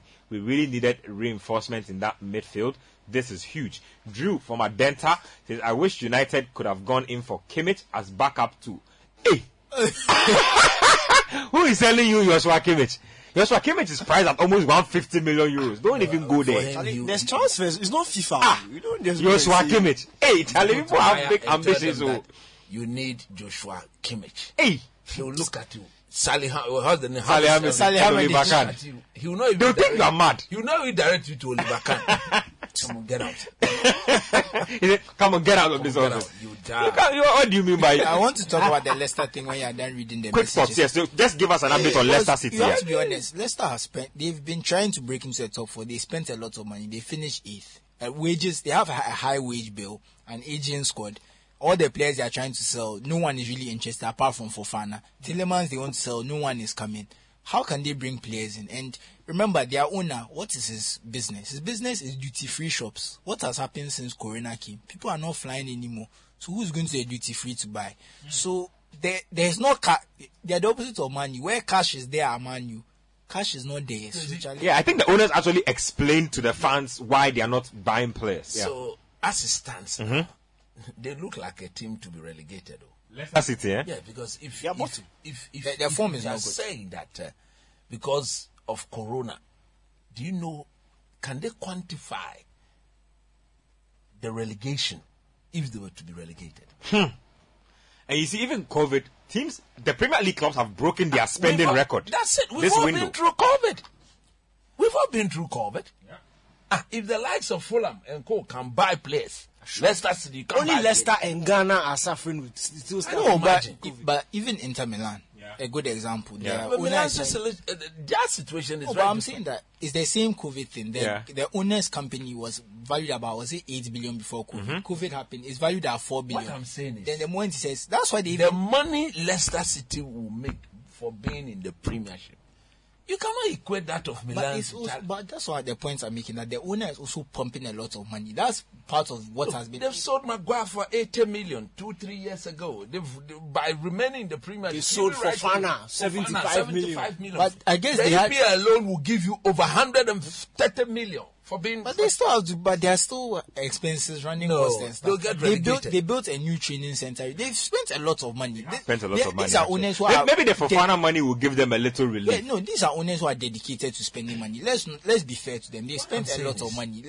So if they say they can't spend now, Yeah. If you have Would you rather spend to stay up, or you rather wait and get relegated? I honestly, I feel like if they sack Brendan Rodgers and a new manager comes, They'll be fine. They'll be fine. Well, let's see how that goes. Let's talk about Idrissa Gana Gueye to Everton Football Club. Now, just as a notification, we'll be wrapping up on TV at about 10:55, but you can still keep up with us on radio and also live on Facebook. So you can stay on Facebook, but we'll wrap up on TV at 10:55. Gana Gueye has signed a 2-year deal with Everton. Coach, Look, without even speaking on them, it's a move 100%. Look, he's one of the very underrated players. But in terms of efficiency and being very effective at what he does as a player, I think he's one of the best in the business. Look, he was commanding a regular position in this star-studded PSG team. We all know the situation that has forced him out of the team. He refused not to wear a certain jersey. Yeah, we know. Once he said he wouldn't wear that goes contrary to his religion. That was the beginning of the end for Idrissa Gana Gueye. So for me, I wanted him to leave, and I'm happy he's left. He's gone back to Everton, a place he knows, a place he understands very, very well. And for me, And at Everton, if he doesn't want to wear the jersey, he will feel free not to wear that jersey. It's a very bad jersey. you just have to bring that in. No, of course, because we all know that. Look, his ability as a player has never been in doubt, and I think if you look at the fact that is it Dakore, he can stay fit. Alan can stay fit. They've just confirmed the signing of the Man United boy, James Garner. Look, these are all pragmatic players. If you've got the likes of Idrissa Gana Gueye strongly in midfield alongside James Garner and try and release, because right now, until I never knew the Nigerian boy, what's his name? Iwobi could play as a proper number 6 or number 8. But Frank Lampard has done so well trying to integrate him into that position. With the what's the name of the guy they bought from France? That black guy, Onana. Amadou Onana. Funny enough. Look, can you imagine Idrissa Gana Gueye, Onana, And Amadou Onana. in that midfield? I get palpitations when I see Tom Davis in a football game. Yeah. I'm asking myself, What what is is he he doing on doing? the It's pitch? time. It's time. Tom It's Davis. I think his time is up. It's politics. Look, I think He's his from time the is up. youth team. Offers so- nothing but energy. Look, I think his time is up because Gana Gueye, Onana, Ghana, Iwobi, and Co. They will actually bring a bit more stability into the midfield and at least shield that very porous back line of Everton and protect them a bit more and let the forward thinking and attacking players go and then do their own thing going forward. But I'm shocked that Everton didn't. I think they bought a striker in Morpay, eh? Yeah, you bought Morpay. Yeah. So I think he's addressed a very That's good problem. Zimope is +1/-1. Yeah, you can also trust it. Look, He's +1/-1. Ghana Gueye's move is a move. The move you don't call me. Well, just by way of updates, Marcos Alonso has completed his move to Barcelona as part of that Aubameyang swap deal. So, Barca fans are upset. I don't know Why are they upset? Telling the board, they say they don't need Marcos Alonso. They shouldn't be upset. Let me just chip this in. Why they shouldn't be upset? You took Aubameyang for free. Yeah. You sold him for 14 million. Yep. 40 million euros or 40 million pounds. I don't know what the figure is. 14 actually. Yeah, 14. 14 million. Yeah. And at the point where, according to the contract, his wages were going to go up. So you've dispatched him diligently. You've got him money. Why are you upset? Why are you upset? No, the issue is Marcos Alonso is a former Real Madrid player. And not only that, Marcos He's an academy Alonso's boy, actually. father played for Real Madrid. His grandfather also played for Real Madrid. Charlie. So- that is too much for Barcelona to handle. I honestly believe that's what it is. That this is someone who's died in the world Real No, but Madrid they're a person. poverty team. What do you expect? But they're a poverty team. You mean they are looking As we out for speak as now- many bargain deals as possible? Exactly. As we speak now, they've been badly Poverty, managed. And they're selling their team. soul. Yes, they've been badly managed over the years. They've sold things that they shouldn't have sold. Sure. So at the end of the day, you better and accept Better what what? you get. Oh, What you get. Honestly, Chuperu. I think half the thing is his family history. Honestly, Yeah. I can't see any other reason. Reason why they don't like They him. don't really have a backup left back to Jordi Alba. Yeah. You know, so why are they complaining? They have this Balde guy from the academy, but Yeah. and Not good enough. I know that maybe he'll be there one day, ready. but how sure Yeah, are you? he's looking very good. That young chap, he's looking very, very Looking good, but maybe they don't trust him for the season. But whatever the case is, He's young, so a yeah, bit more I believe it's the Real Madrid connections that are And working Jordi out. Alba is still there. He said he will. Yeah, let me read a few messages coming from Twitter. So our good friend Bright Doe says there is a Mensa deal in every club window, and I think that what Barcelona is doing with Alonso is just what we are seeing. Alonso's move, he says, I think that's what Alonso's move is about because I don't see anything positive in that transfer. Overall, I think Barca have had a good window across Europe. Let me read a few of those messages coming in before we take a quick break here. This one here says, hey, chairman, this one is from Fresh P. He says, hey, so chairman Phil Jones survives another transfer deadline day in Swobeye boarding. Hashtag don't call me. That's what he says. This one here says, hi, don't call me team. I want to know if Alonso's deal went through. Yes, it did go through. Also confirm for me if Loftus is still at Chelsea. Well, Loftus Cheek, Ojinemu Pamping. top. Ojinemu Pamping. He's not going anywhere. Yeah, he's right in the mix. They are there. This one here is from Bright Tad. He says, I should tell coach to stop what he's doing. Because we all know that Batshuayi does not even qualify to play for Chelsea's academy. Who bought him? As we speak, Batshuayi, He was signed for like Batshuayi. 30 million. you top striker. You are. At all, top striker. You are. Well, I'll read a few more messages, but we'll take a quick break here, and then we'll sign off on TV, on City TV, so you can keep up with the conversation here on radio and also live on Facebook. So we are signing off right about now. We'll take a quick break. When we come back, we'll be rounding up all the best deals that have been done, the done deals, your top 3 signings of the transfer window and what's not to round it up. Stay with us here on Don't Call Me. We'll be right back. That was so. So we'll go as Sunset Torres. It's don't call me time. Oh, Charlie. And now time she goes to say Prince of. Why? And now time she goes to say Batshuayi. Oh, Charlie. It's don't call me time. Benjamin Nketiah here. We are live on 97.3 City FM. It's the Transfer Deadline Day show. We are live on Facebook as well. So head to City FM's Facebook page and you can catch us there. You can also catch us on radio. We've just gone off City TV. Let's get into more transfer talk. Let's talk about Abdul Khalid Mumin now. Daniel, let me start off with you. Right to Dream product, young centre back, ball playing centre back, tall, athletic, can pass from defense, hard tackler. He's moving to Rayo Vallecano. Apparently, he was supposed to move to AFC Bournemouth, but Scott Parker got fired and that deal fell through. Are you Donkomin Khalid Mumin to Rayo Vallecano from Victoria Guimaraes? I'm happy he didn't go to Bournemouth. Oh, I don't you don't want him in the Premier League? I don't think Just he's want ready him in for a the sinking ship. I don't think he's ready ready for the Premier League now. How so? How so? How so? Because look, we've seen players make the jump from the Portuguese league into the Premier League, and I don't think he's one of those players I don't think has established himself properly in the Portuguese league. Yes, for his level, he's good, but as I said, the Premier League is very unforgiving, and to come to a team like Bournemouth, who are bound to concede goals, was always going to be a problem for him. I'm happy. The Spanish league has been very good for Ghanaian defenders. We know Joseph Edu is there doing very well. And that's where Salisu came from his time at Valladolid. I think it offers you that platform first of all. And then the style, the pace of the football in Spain, the style, the tactical flexibility there also helps you develop. So I think he's picked the right clubs throughout his career, from Northland to Portugal to playing for Victoria, now to Vallecano. I think if he takes his time, he has the profile of somebody who will make a fine top class defender in the near future. I don't think he should rush things. He's still young, and as you said, you've spoken about his attributes, his passing ability, defensive awareness, ability to read the game. This is the make of a modern day centre back. And as I said, I don't want him to rush things. I'm happy he didn't come to the Premier League. He should take it at least a year or two. 2-3 years in Spain, and then I think he'll be ready to make the big jump to the Premier League. And hopefully by then, when he's coming, he will not be coming to one of the lower teams, maybe mid-table or one of the top teams there. Coach? Yeah, I agree 100% with what Dike has said. Because at the end of the day, this is a player I really do love.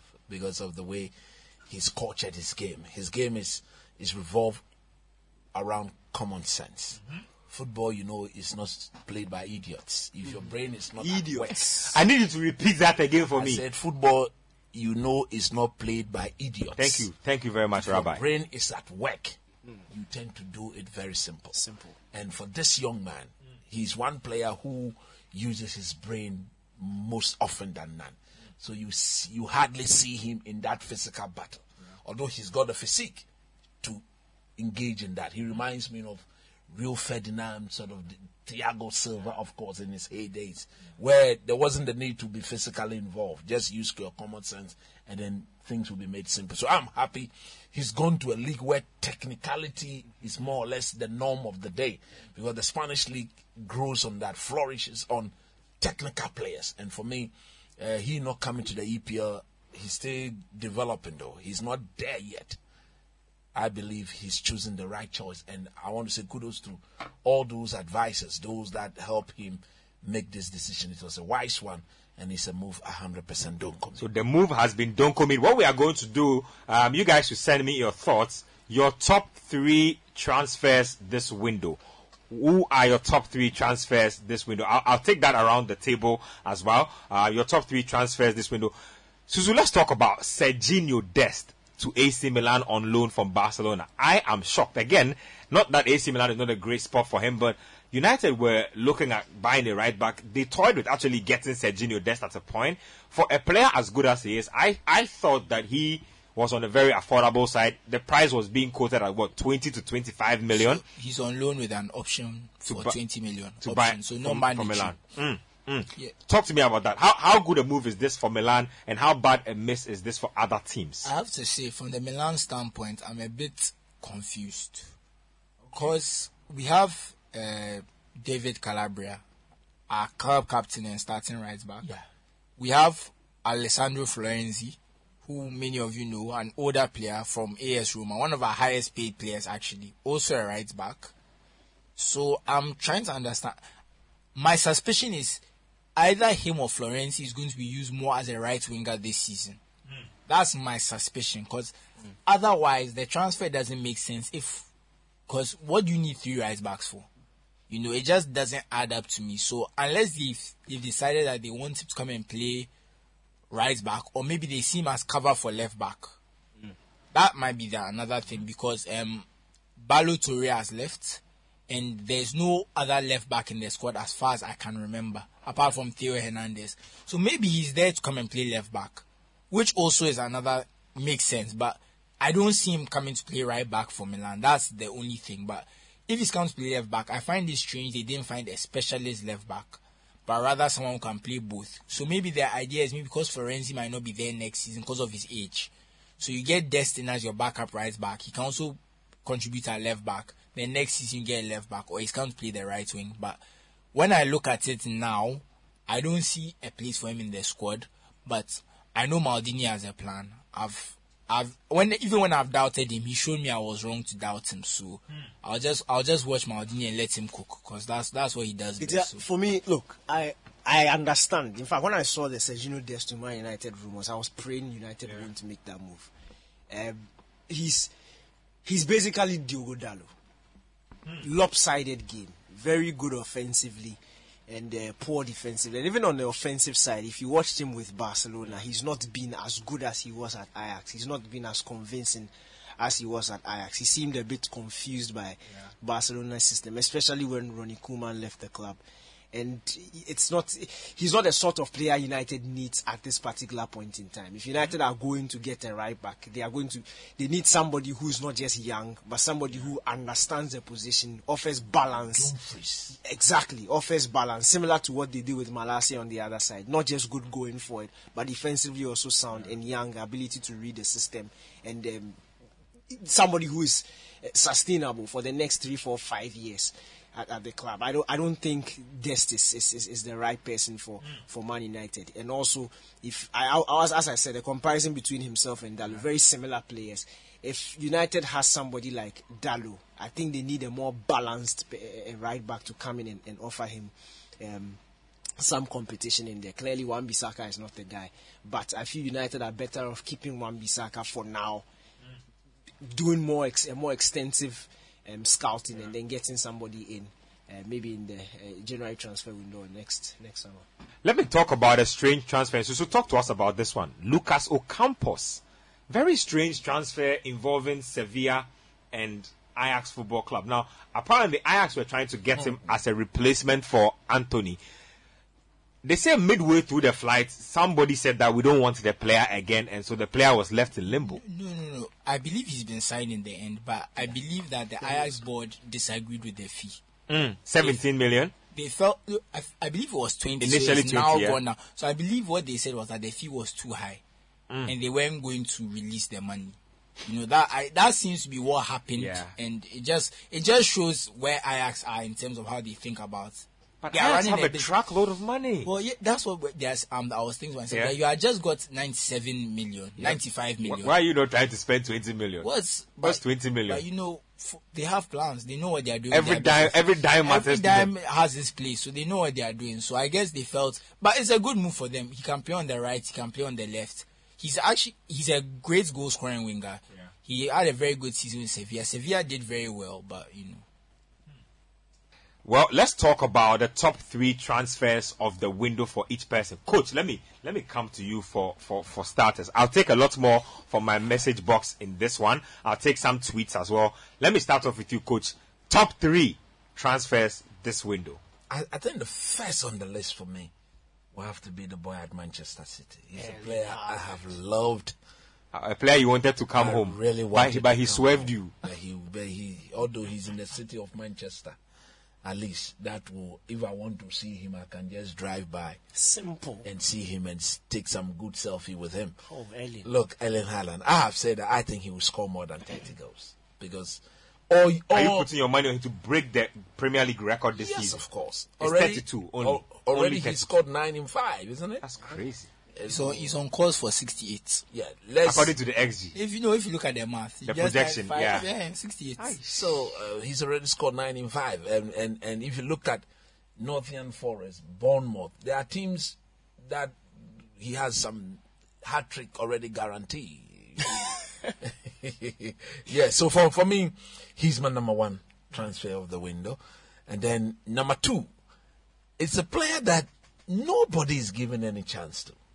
It's a player that nobody thinks is fit enough to be a proper centre back because of his height. But after his The butcher. he's looking more like the real deal. Take it or leave it. He's that player who can pass from the back. He knows when to go in and butcher. So he does that with some good effectiveness. And take it or leave it. Look, third on the list. I'm yet to see him play. Anthony. Anthony. Oh, Charlie. Anthony. Oh, Anthony! Oh, small. Oh, Anthony! Oh, Anthony! Saturday, Jinjenko. Jinjenko. He will see what we don't see. Jinjenko. He will see. Jinjenko. Oh, they say they have a song for Anthony. Oh,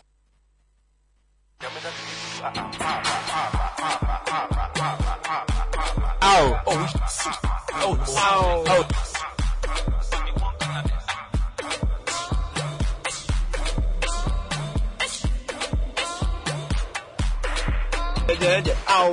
my level. Oh, Anthony. Anthony. Oh, Charlie. You see that culture? Anthony! Cultured left foot. Nkrofo papa no. Oh, They don't make a selfie. boyfriends. Obi abeje ni smartness level. Minka wan kwale. Aba jeje me bahat. Quick. Look, aba shame akpe. Oh, quick. Akpe. Aba shame akpe no mo ke be ball ni do me de kudo me. Oh, Chale. Oni egbe fijia me. Be efijia. Egbe fijia me ne pasashi. Mo fe mo ni ba fe aba shale ekpe. Na mo ba. Shale ekpe.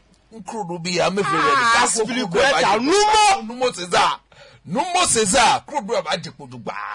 I'm telling you honestly. Anthony, Daniel, let me take your top 3 signings of this window. Look, Erling Haaland is number 1. Coach has said it, so I'll not talk too much about him. Number 2 is Tchouameni. Aurelien Tchouameni. Yes, it shows a team that is planning. And in fact, an interesting thing about Real Madrid's transfer strategy over the past few years and Bayern Munich, you see these top sides buying bright young talents for the future, and it just shows you the sustainability and the progressiveness in which they are taking things from. And I'm happy. Real Madrid bought him for 80 million, and then they sold the 30-year-old Casemiro to Man United for 60 million. That is top business, and they are more or less guaranteed top-class performances from Tchouameni for the next 4 to 5 years. And I think that was a quality transfer. The third one might surprise you, but Zinchenko. Arsenal's acquisition of Zinchenko. I spoke about Zinchenko, the great Zinchenko. Spoke about Tierney's injury problems with the team.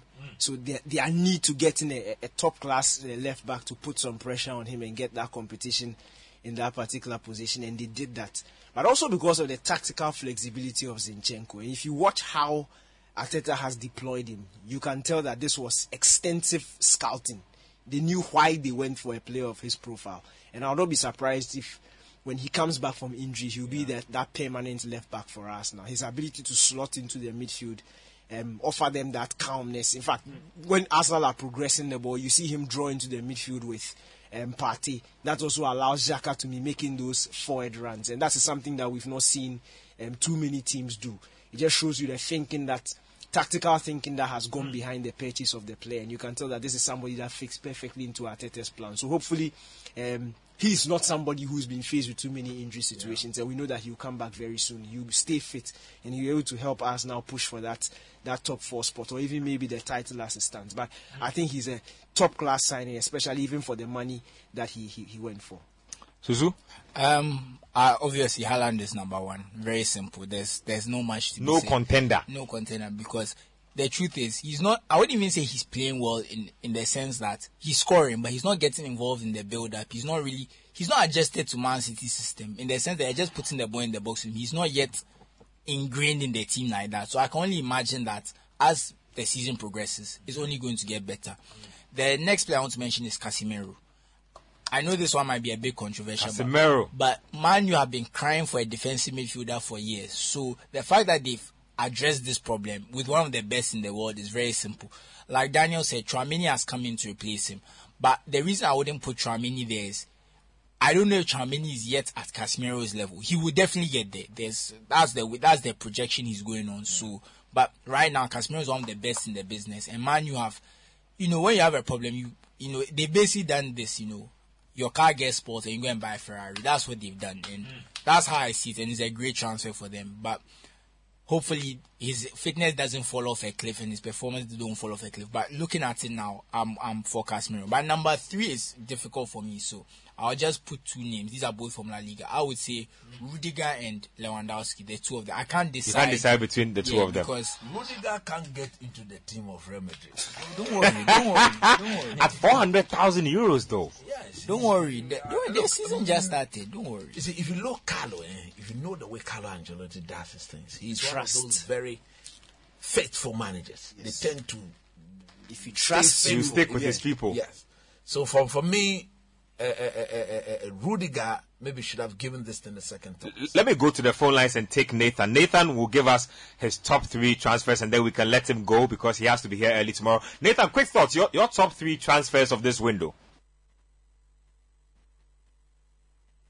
Okay, I don't think Nathan is there on the line. I'll take some messages coming through and then I'll come back. Suzu? I didn't finish on my Rudiger and Lewandowski points. Okay, quick one. I'm just saying Rudiger is one of the, right now, he adds something to their defense. He's an elite centre back. So even if you decide to pair him with Militao, you can push Alaba out wide. You don't lose anything. He can replace Alaba or Eder Militao at any point. You don't lose anything. And for a team that just won the Champions League, adding such a quality player to their back line only makes them stronger. They may not have got that right winger they were looking for. They may not have got Mbappe, but it's still a very solid addition. And Lewandowski, I mean, there's not much to be said. This is one of the deadliest strikers in Europe. And Barca have picked him up. And it's that simple. They are going to they have Rafinha and Dembele just whipping crosses into him. He will eat. So, Lewandowski is Lewandowski. He's one of the best in the world. Yeah. He's just a tier below some of the strikers we've seen in the past years, in my opinion. But in terms of getting those goals, he's still up there. So, great transfer. More updates coming through. Aubameyang has just signed his Chelsea contract. So, Comunicado Oficial. That's what it is. Oba is back in London. We'll see how that plays out. Serge Aurier has completed his move to Nottingham Forest on a... Yeah, Charlie said... So this was player number 21 or 22? 21. What is this? 21. In fact, I'll go through every name for you just so you know how real it In the is. Championship, they had close to. But the truth is also that they've actually cleared out. Let me see my numbers here. They've cleared out almost 25 players. Yeah. Yes, so they have to buy. Yeah, so they've brought in a lot of players. They've cleared out a lot of players. So that's the going. But like I said, Serge Aurier has joined. Willy Bolly has also joined from Wolves. Renan Lodi. That's the transfer I don't understand. I'll come back to you on that in a bit. So let me just quickly go to the Forest transfers and then I will get Daniel's thoughts on Renan Lodi. So Ryan Hammond from Millwall, Taiwo Awoniyi, Dean Henderson, Julian Biancone, Musa Niakate, Omar Richards, Neco Williams, Wayne Hennessy, Brandon Aguilera, Harry Tofolo, Louis O'Brien, Jesse Lingard, Aurel Mangala, Emmanuel Dennis, Cheku Kuyate, Remo Friula, Morgan Gibbs-White, Juan Uijo, I think the name is, from Girondin Bordeaux, Renan Lodi from Atletico, and Willy Bolly. Renan Lodi, right back from Atletico. Left back, actually, sorry, left back. What's going on with that? I'm shocked. When I saw that transfer, look, how? Was it in March he was denying Man United a place in the Champions League quarterfinal? Top class performance for Atletico Madrid. And now he's at Nottingham Forest. Is it a loan deal or it's permanent? Loan deal, actually. It's a loan deal. It's a loan deal. Yeah, it's a loan deal. I was very, very surprised. First of all, how did Nottingham For a Forest pull off a deal like that, because attract him. he will not come cheap actually. This At all. because the Premier League is the real Super League. This is I'm what telling you, Florentino- look, this is what Florentino Perez saw coming. Look, He it said, just "Let's go shows and you do Super League." How rich the Premier League clubs are. The Like you financial said, they've pool actually they have. broken their record Yeah. for money spent this window. Look, the financial pool that they have, and it just shows you. But look, it's a top signing for them.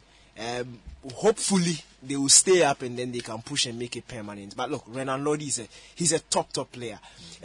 Atletico Madrid got a replacement and they let him go. But if you look at him, going forward, he's brilliant. He's so athletic. He has the strength to bump up and down the field. And he has that defensive balance that you want. He's not the greatest of defenders, but he can do the job as a defender. And going forward too, he's also very threatening in the final third. We saw him against Manchester City yesterday. In fact, the few openings that Nottingham Forest got in that game was through his side.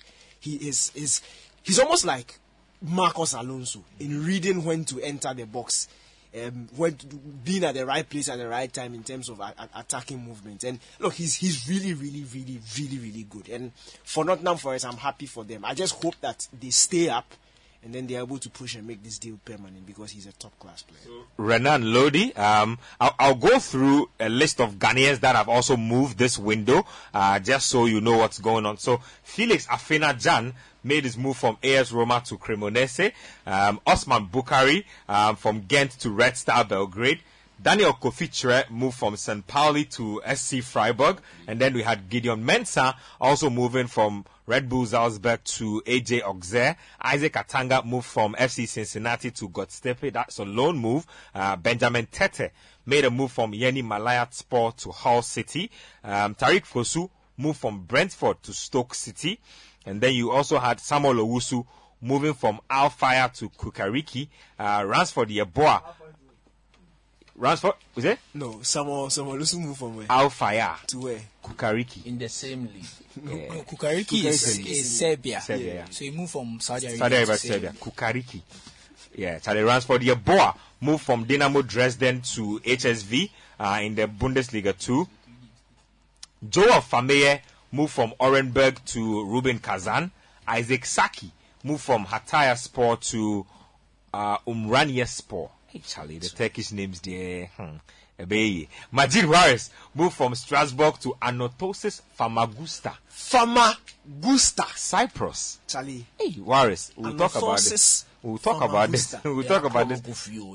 Oh, Charlie. And then there was also a surprising move. Kasim Nuhu Adams, after rotting on the bench in Hoffenheim, made a move to FC Basel. That's a loan move. So he's in there. Stefan Ambrosius also moved from HSV to Crouchshire. And then there's Clifford Abuaje, free transfer to FC Querétaro. Still stays in the Mexican League. And then there's also Emmanuel Boateng, free transfer to Real Ave in the Portuguese Primera. Emmanuel Lomote. Oh, Charlie, Patrick Akotos Lomote. I heard a deal earlier today. Wakaso. To where? Has that to Kasu Yupin? Has that been confirmed? I'll have to. Just him in Belgium. Yeah, Kasu. Listen, this list is from. I compiled this list yesterday at midday, so I might have missed some of the transfer, but this was as of midday yesterday. These were the Ghanaians. Yeah. So Emmanuel Lomote moved from Almea to Malmo. Gilbert Kumsin moved from Kasimpasa to Glimt, and then Ibrahim Imoro moved from Asante Kotoko to Al Hilal. We had Rashid Abubakar also moving from Accra Lions to FK Sarajevo. And then also Maxwell Woleji at that one. That's a move that happened very early in the window. He moved from FC North Island to Victoria Guimarães. So a lot of Ghanaians have moved this window. Sheriff Tiraspol had. I'm not seeing the Wakaso move. It's not on. So we can't give you an update on that. So there was also Edmond Addo moving from Sheriff Tiraspol to Red Star Belgrade. Osman Bukari also moved to Red Star Belgrade from Ghent. So those are the Ghanaians that have been moving. Let me get to my message box and see what your top 3 transfers have been as we wrap the show up. Okay, Drew from Adenta says that 150 million for Kimmich is a bit too much. However, my top 3 signings for this window: Haaland to City, Mane to Bayern. Everybody forgot about that. Lisandro to United has helped our defense a lot. Kobe from Nkwanta says my top 3: Paqueta to West Ham. I'm a Chelsea fan, but I select the Butcher, and finally Erling Haaland. Lambert in Dodoa says my top 3, Erling Haaland, Martinez, and Lewandowski. TJ from Insawam says my top 3 signings, Ivan Perisic to Tottenham, Richarlison to Tottenham, Haaland to Manchester City. Ni Anang Fio inside Nungwa Adogon says my top 3, Lewandowski to Barca, Haaland to City, Gabriel Jesus to Arsenal. Sami from Osu says Lewandowski, Haaland, and Aubameyang. Kwame Ampom from Atomic says Haaland, Malacia, and Martinez. Okay. Richard from Danfa also says that Delete to Munich, Di Maria to Juventus, Paqueta to West Ham. Kulusevski says that Haaland, Lewandowski, and Oba. Daniel? In fact, I missed the transfer. You missed the transfer. I missed Which one is this? Because it happened quite early in the window. Which one is this? Paul Pogba to Juventus. Charlie, behave yourself over there, my brother. It's a I am top-class not. signing. Don't He's come in. exactly what Juventus need. The one who has been spending. He's actually not wrong. After he Is he not? it's true. Exactly Is what he not Juventus spending time with some juju man right now? No, he's burying highness according to his. That is the most. No, how does a man bury a hyena in the middle of Old Trafford? That one, I believe that's Brother, fake news, I don't. It's not every time I believe. No, but this. that's what he's saying. No, but it came from a credible source, though. He said, Credible. I Get French witnessed football. it. Get French football. I mean, Get French football said his brother said, but his brother tweeted it. It's out there. Yes. See, Matthias. That's exactly. That's How what I'm can saying. Pogba enter Old Trafford? And bury Dig. Bury a hyena. The security man, nobody will see. Nobody's going. The groundsman. I can imagine It is Pogba. Anthony Martial, who is the only one in the stadium at the time. Charlie, Who sees it? the two of them went we have to be honest. The groundsmen of Premier League clubs they are professionals. So it's not some random guard now. This someone is probably studied horticulture and things. He Yeah. has a master's in groundskeeping. They And you are have telling me. rooms where they They sleep, yeah. And you are There are telling me cameras all that over. someone came to dig his pitch. Pogba carried Hyena. a hyena. That's another thing. Let's even go into brother. Has he been like, and Matthias, let's even go into the hyena. hyena? Endangered. You can't. You think you can move animals by heart In England. Where is he going to get a hyena from? He went to Charlie, the but zoo. bottom line is that Paul Pogba has been spending money on ways and means. Oh. Trying to keep fit, but the no, you see, fitness is wait. not. But It's it's very not fitting. important. Brofo man, me trying to fire back. Brofo man. No kaya je. You mean it is not a Ghanaian and an African thing? No. The whites. Look, all these chanting Sacrificing and chanting, cows where and they chickens came from and the things. whites. Oh, but we know these Charlie, things. Paul I'm not Pogba, trying to Paul Pogba, respect yourself. Let me read more. Taos Chechimense says his top 3: Onana, Mopai, Ghana, Gay. Wow. Okay. The Everton fan allowed. Yeah. Farouk Headliner says Haaland, Jesus, and Di Maria. Nidodu from Kolegono says Haaland, Martinez, and Jesus to Arsenal. Raymond from Afenia says Haaland, Lewandowski, and Jesus. Neo Dante from Kaswa says Haaland, Lisandro, and Jesus. Bedroom Maestro. Oh, Charlie. Charlie, now. Bedroom Maestro. But Charlie wanna kill and where he did. You know, I have to say something. I'm seeing a lot of Lisandro Martinez. I find it very interesting because the narrative has shifted so quickly. From he's not tall enough. From he's not tall enough to the I boot. find it so interesting. This one here, I'll read a few more. Let's go up. Let me read a few more. Gobe what? Gobenansa. Gobenasa texting from Matayoko says, why is no one talking about Balotelli to FC Sion? Let's just do that real quick before we go. No, I am a big Balo fan. Balo has moved from Adana Demirspor to FC Sion. No, but I think he was doing well at Adana. He did really well. He did very well at Adana Demirspor. I'm surprised he left because they finished fourth. He was He fighting scored like with the coach. 13 goals. Yep. Oh, that's what happened there. He fought with the coach. The next day, he's out of the team. He and the coach had issues from the beginning. He got called back to an Because the Italy coach is not training camp. serious. The coach He was even not got called back to an Italy training camp ahead of the qualifiers, because of his performances there. So Put I'm some very respect on Balotelli's name. In fact, Mancini's mother said that she doesn't understand why her son didn't call Balotelli, because if Balotelli comes, he will just trap the ball, turn and shoot and score. If I look at the strikers Italy have now, Balotelli definitely belongs in there. They should respect themselves. No, Let's you be- see, Immobile has won top scorer in Italy 4 times, but he comes to play for Italy. Zuku. This boy has just not been fair to his own talent. Oh, Charlie. I'm telling you honestly. Balotelli. No. Bewa. Somebody who Jose couldn't tame. I'm shocked. Nobody can tell you. Nobody. Coach, let me give you the closing prayer on this one.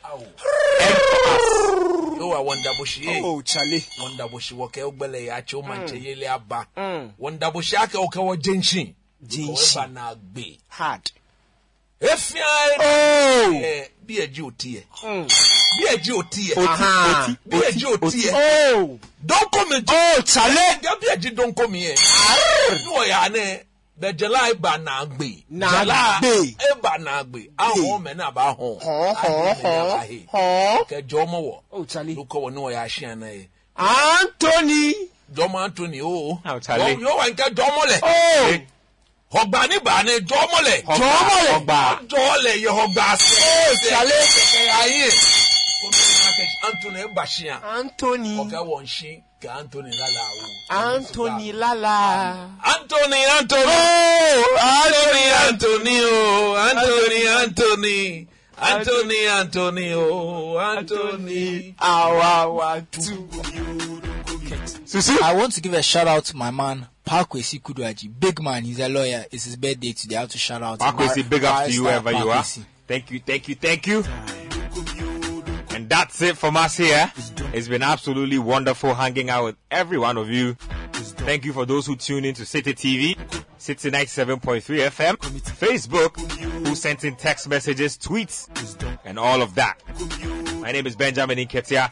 Did this with Coach Christopher Nimley, Daniel Cranting, Susu Graham, Nathan Kwao, Rita Mensa with Hans in the background, Edwin Kwakofi, Daniel Squashy, Yahweh Jamie Tan, everybody who helped us to make this a success, to the camera crew, the directors, light, sound, everybody.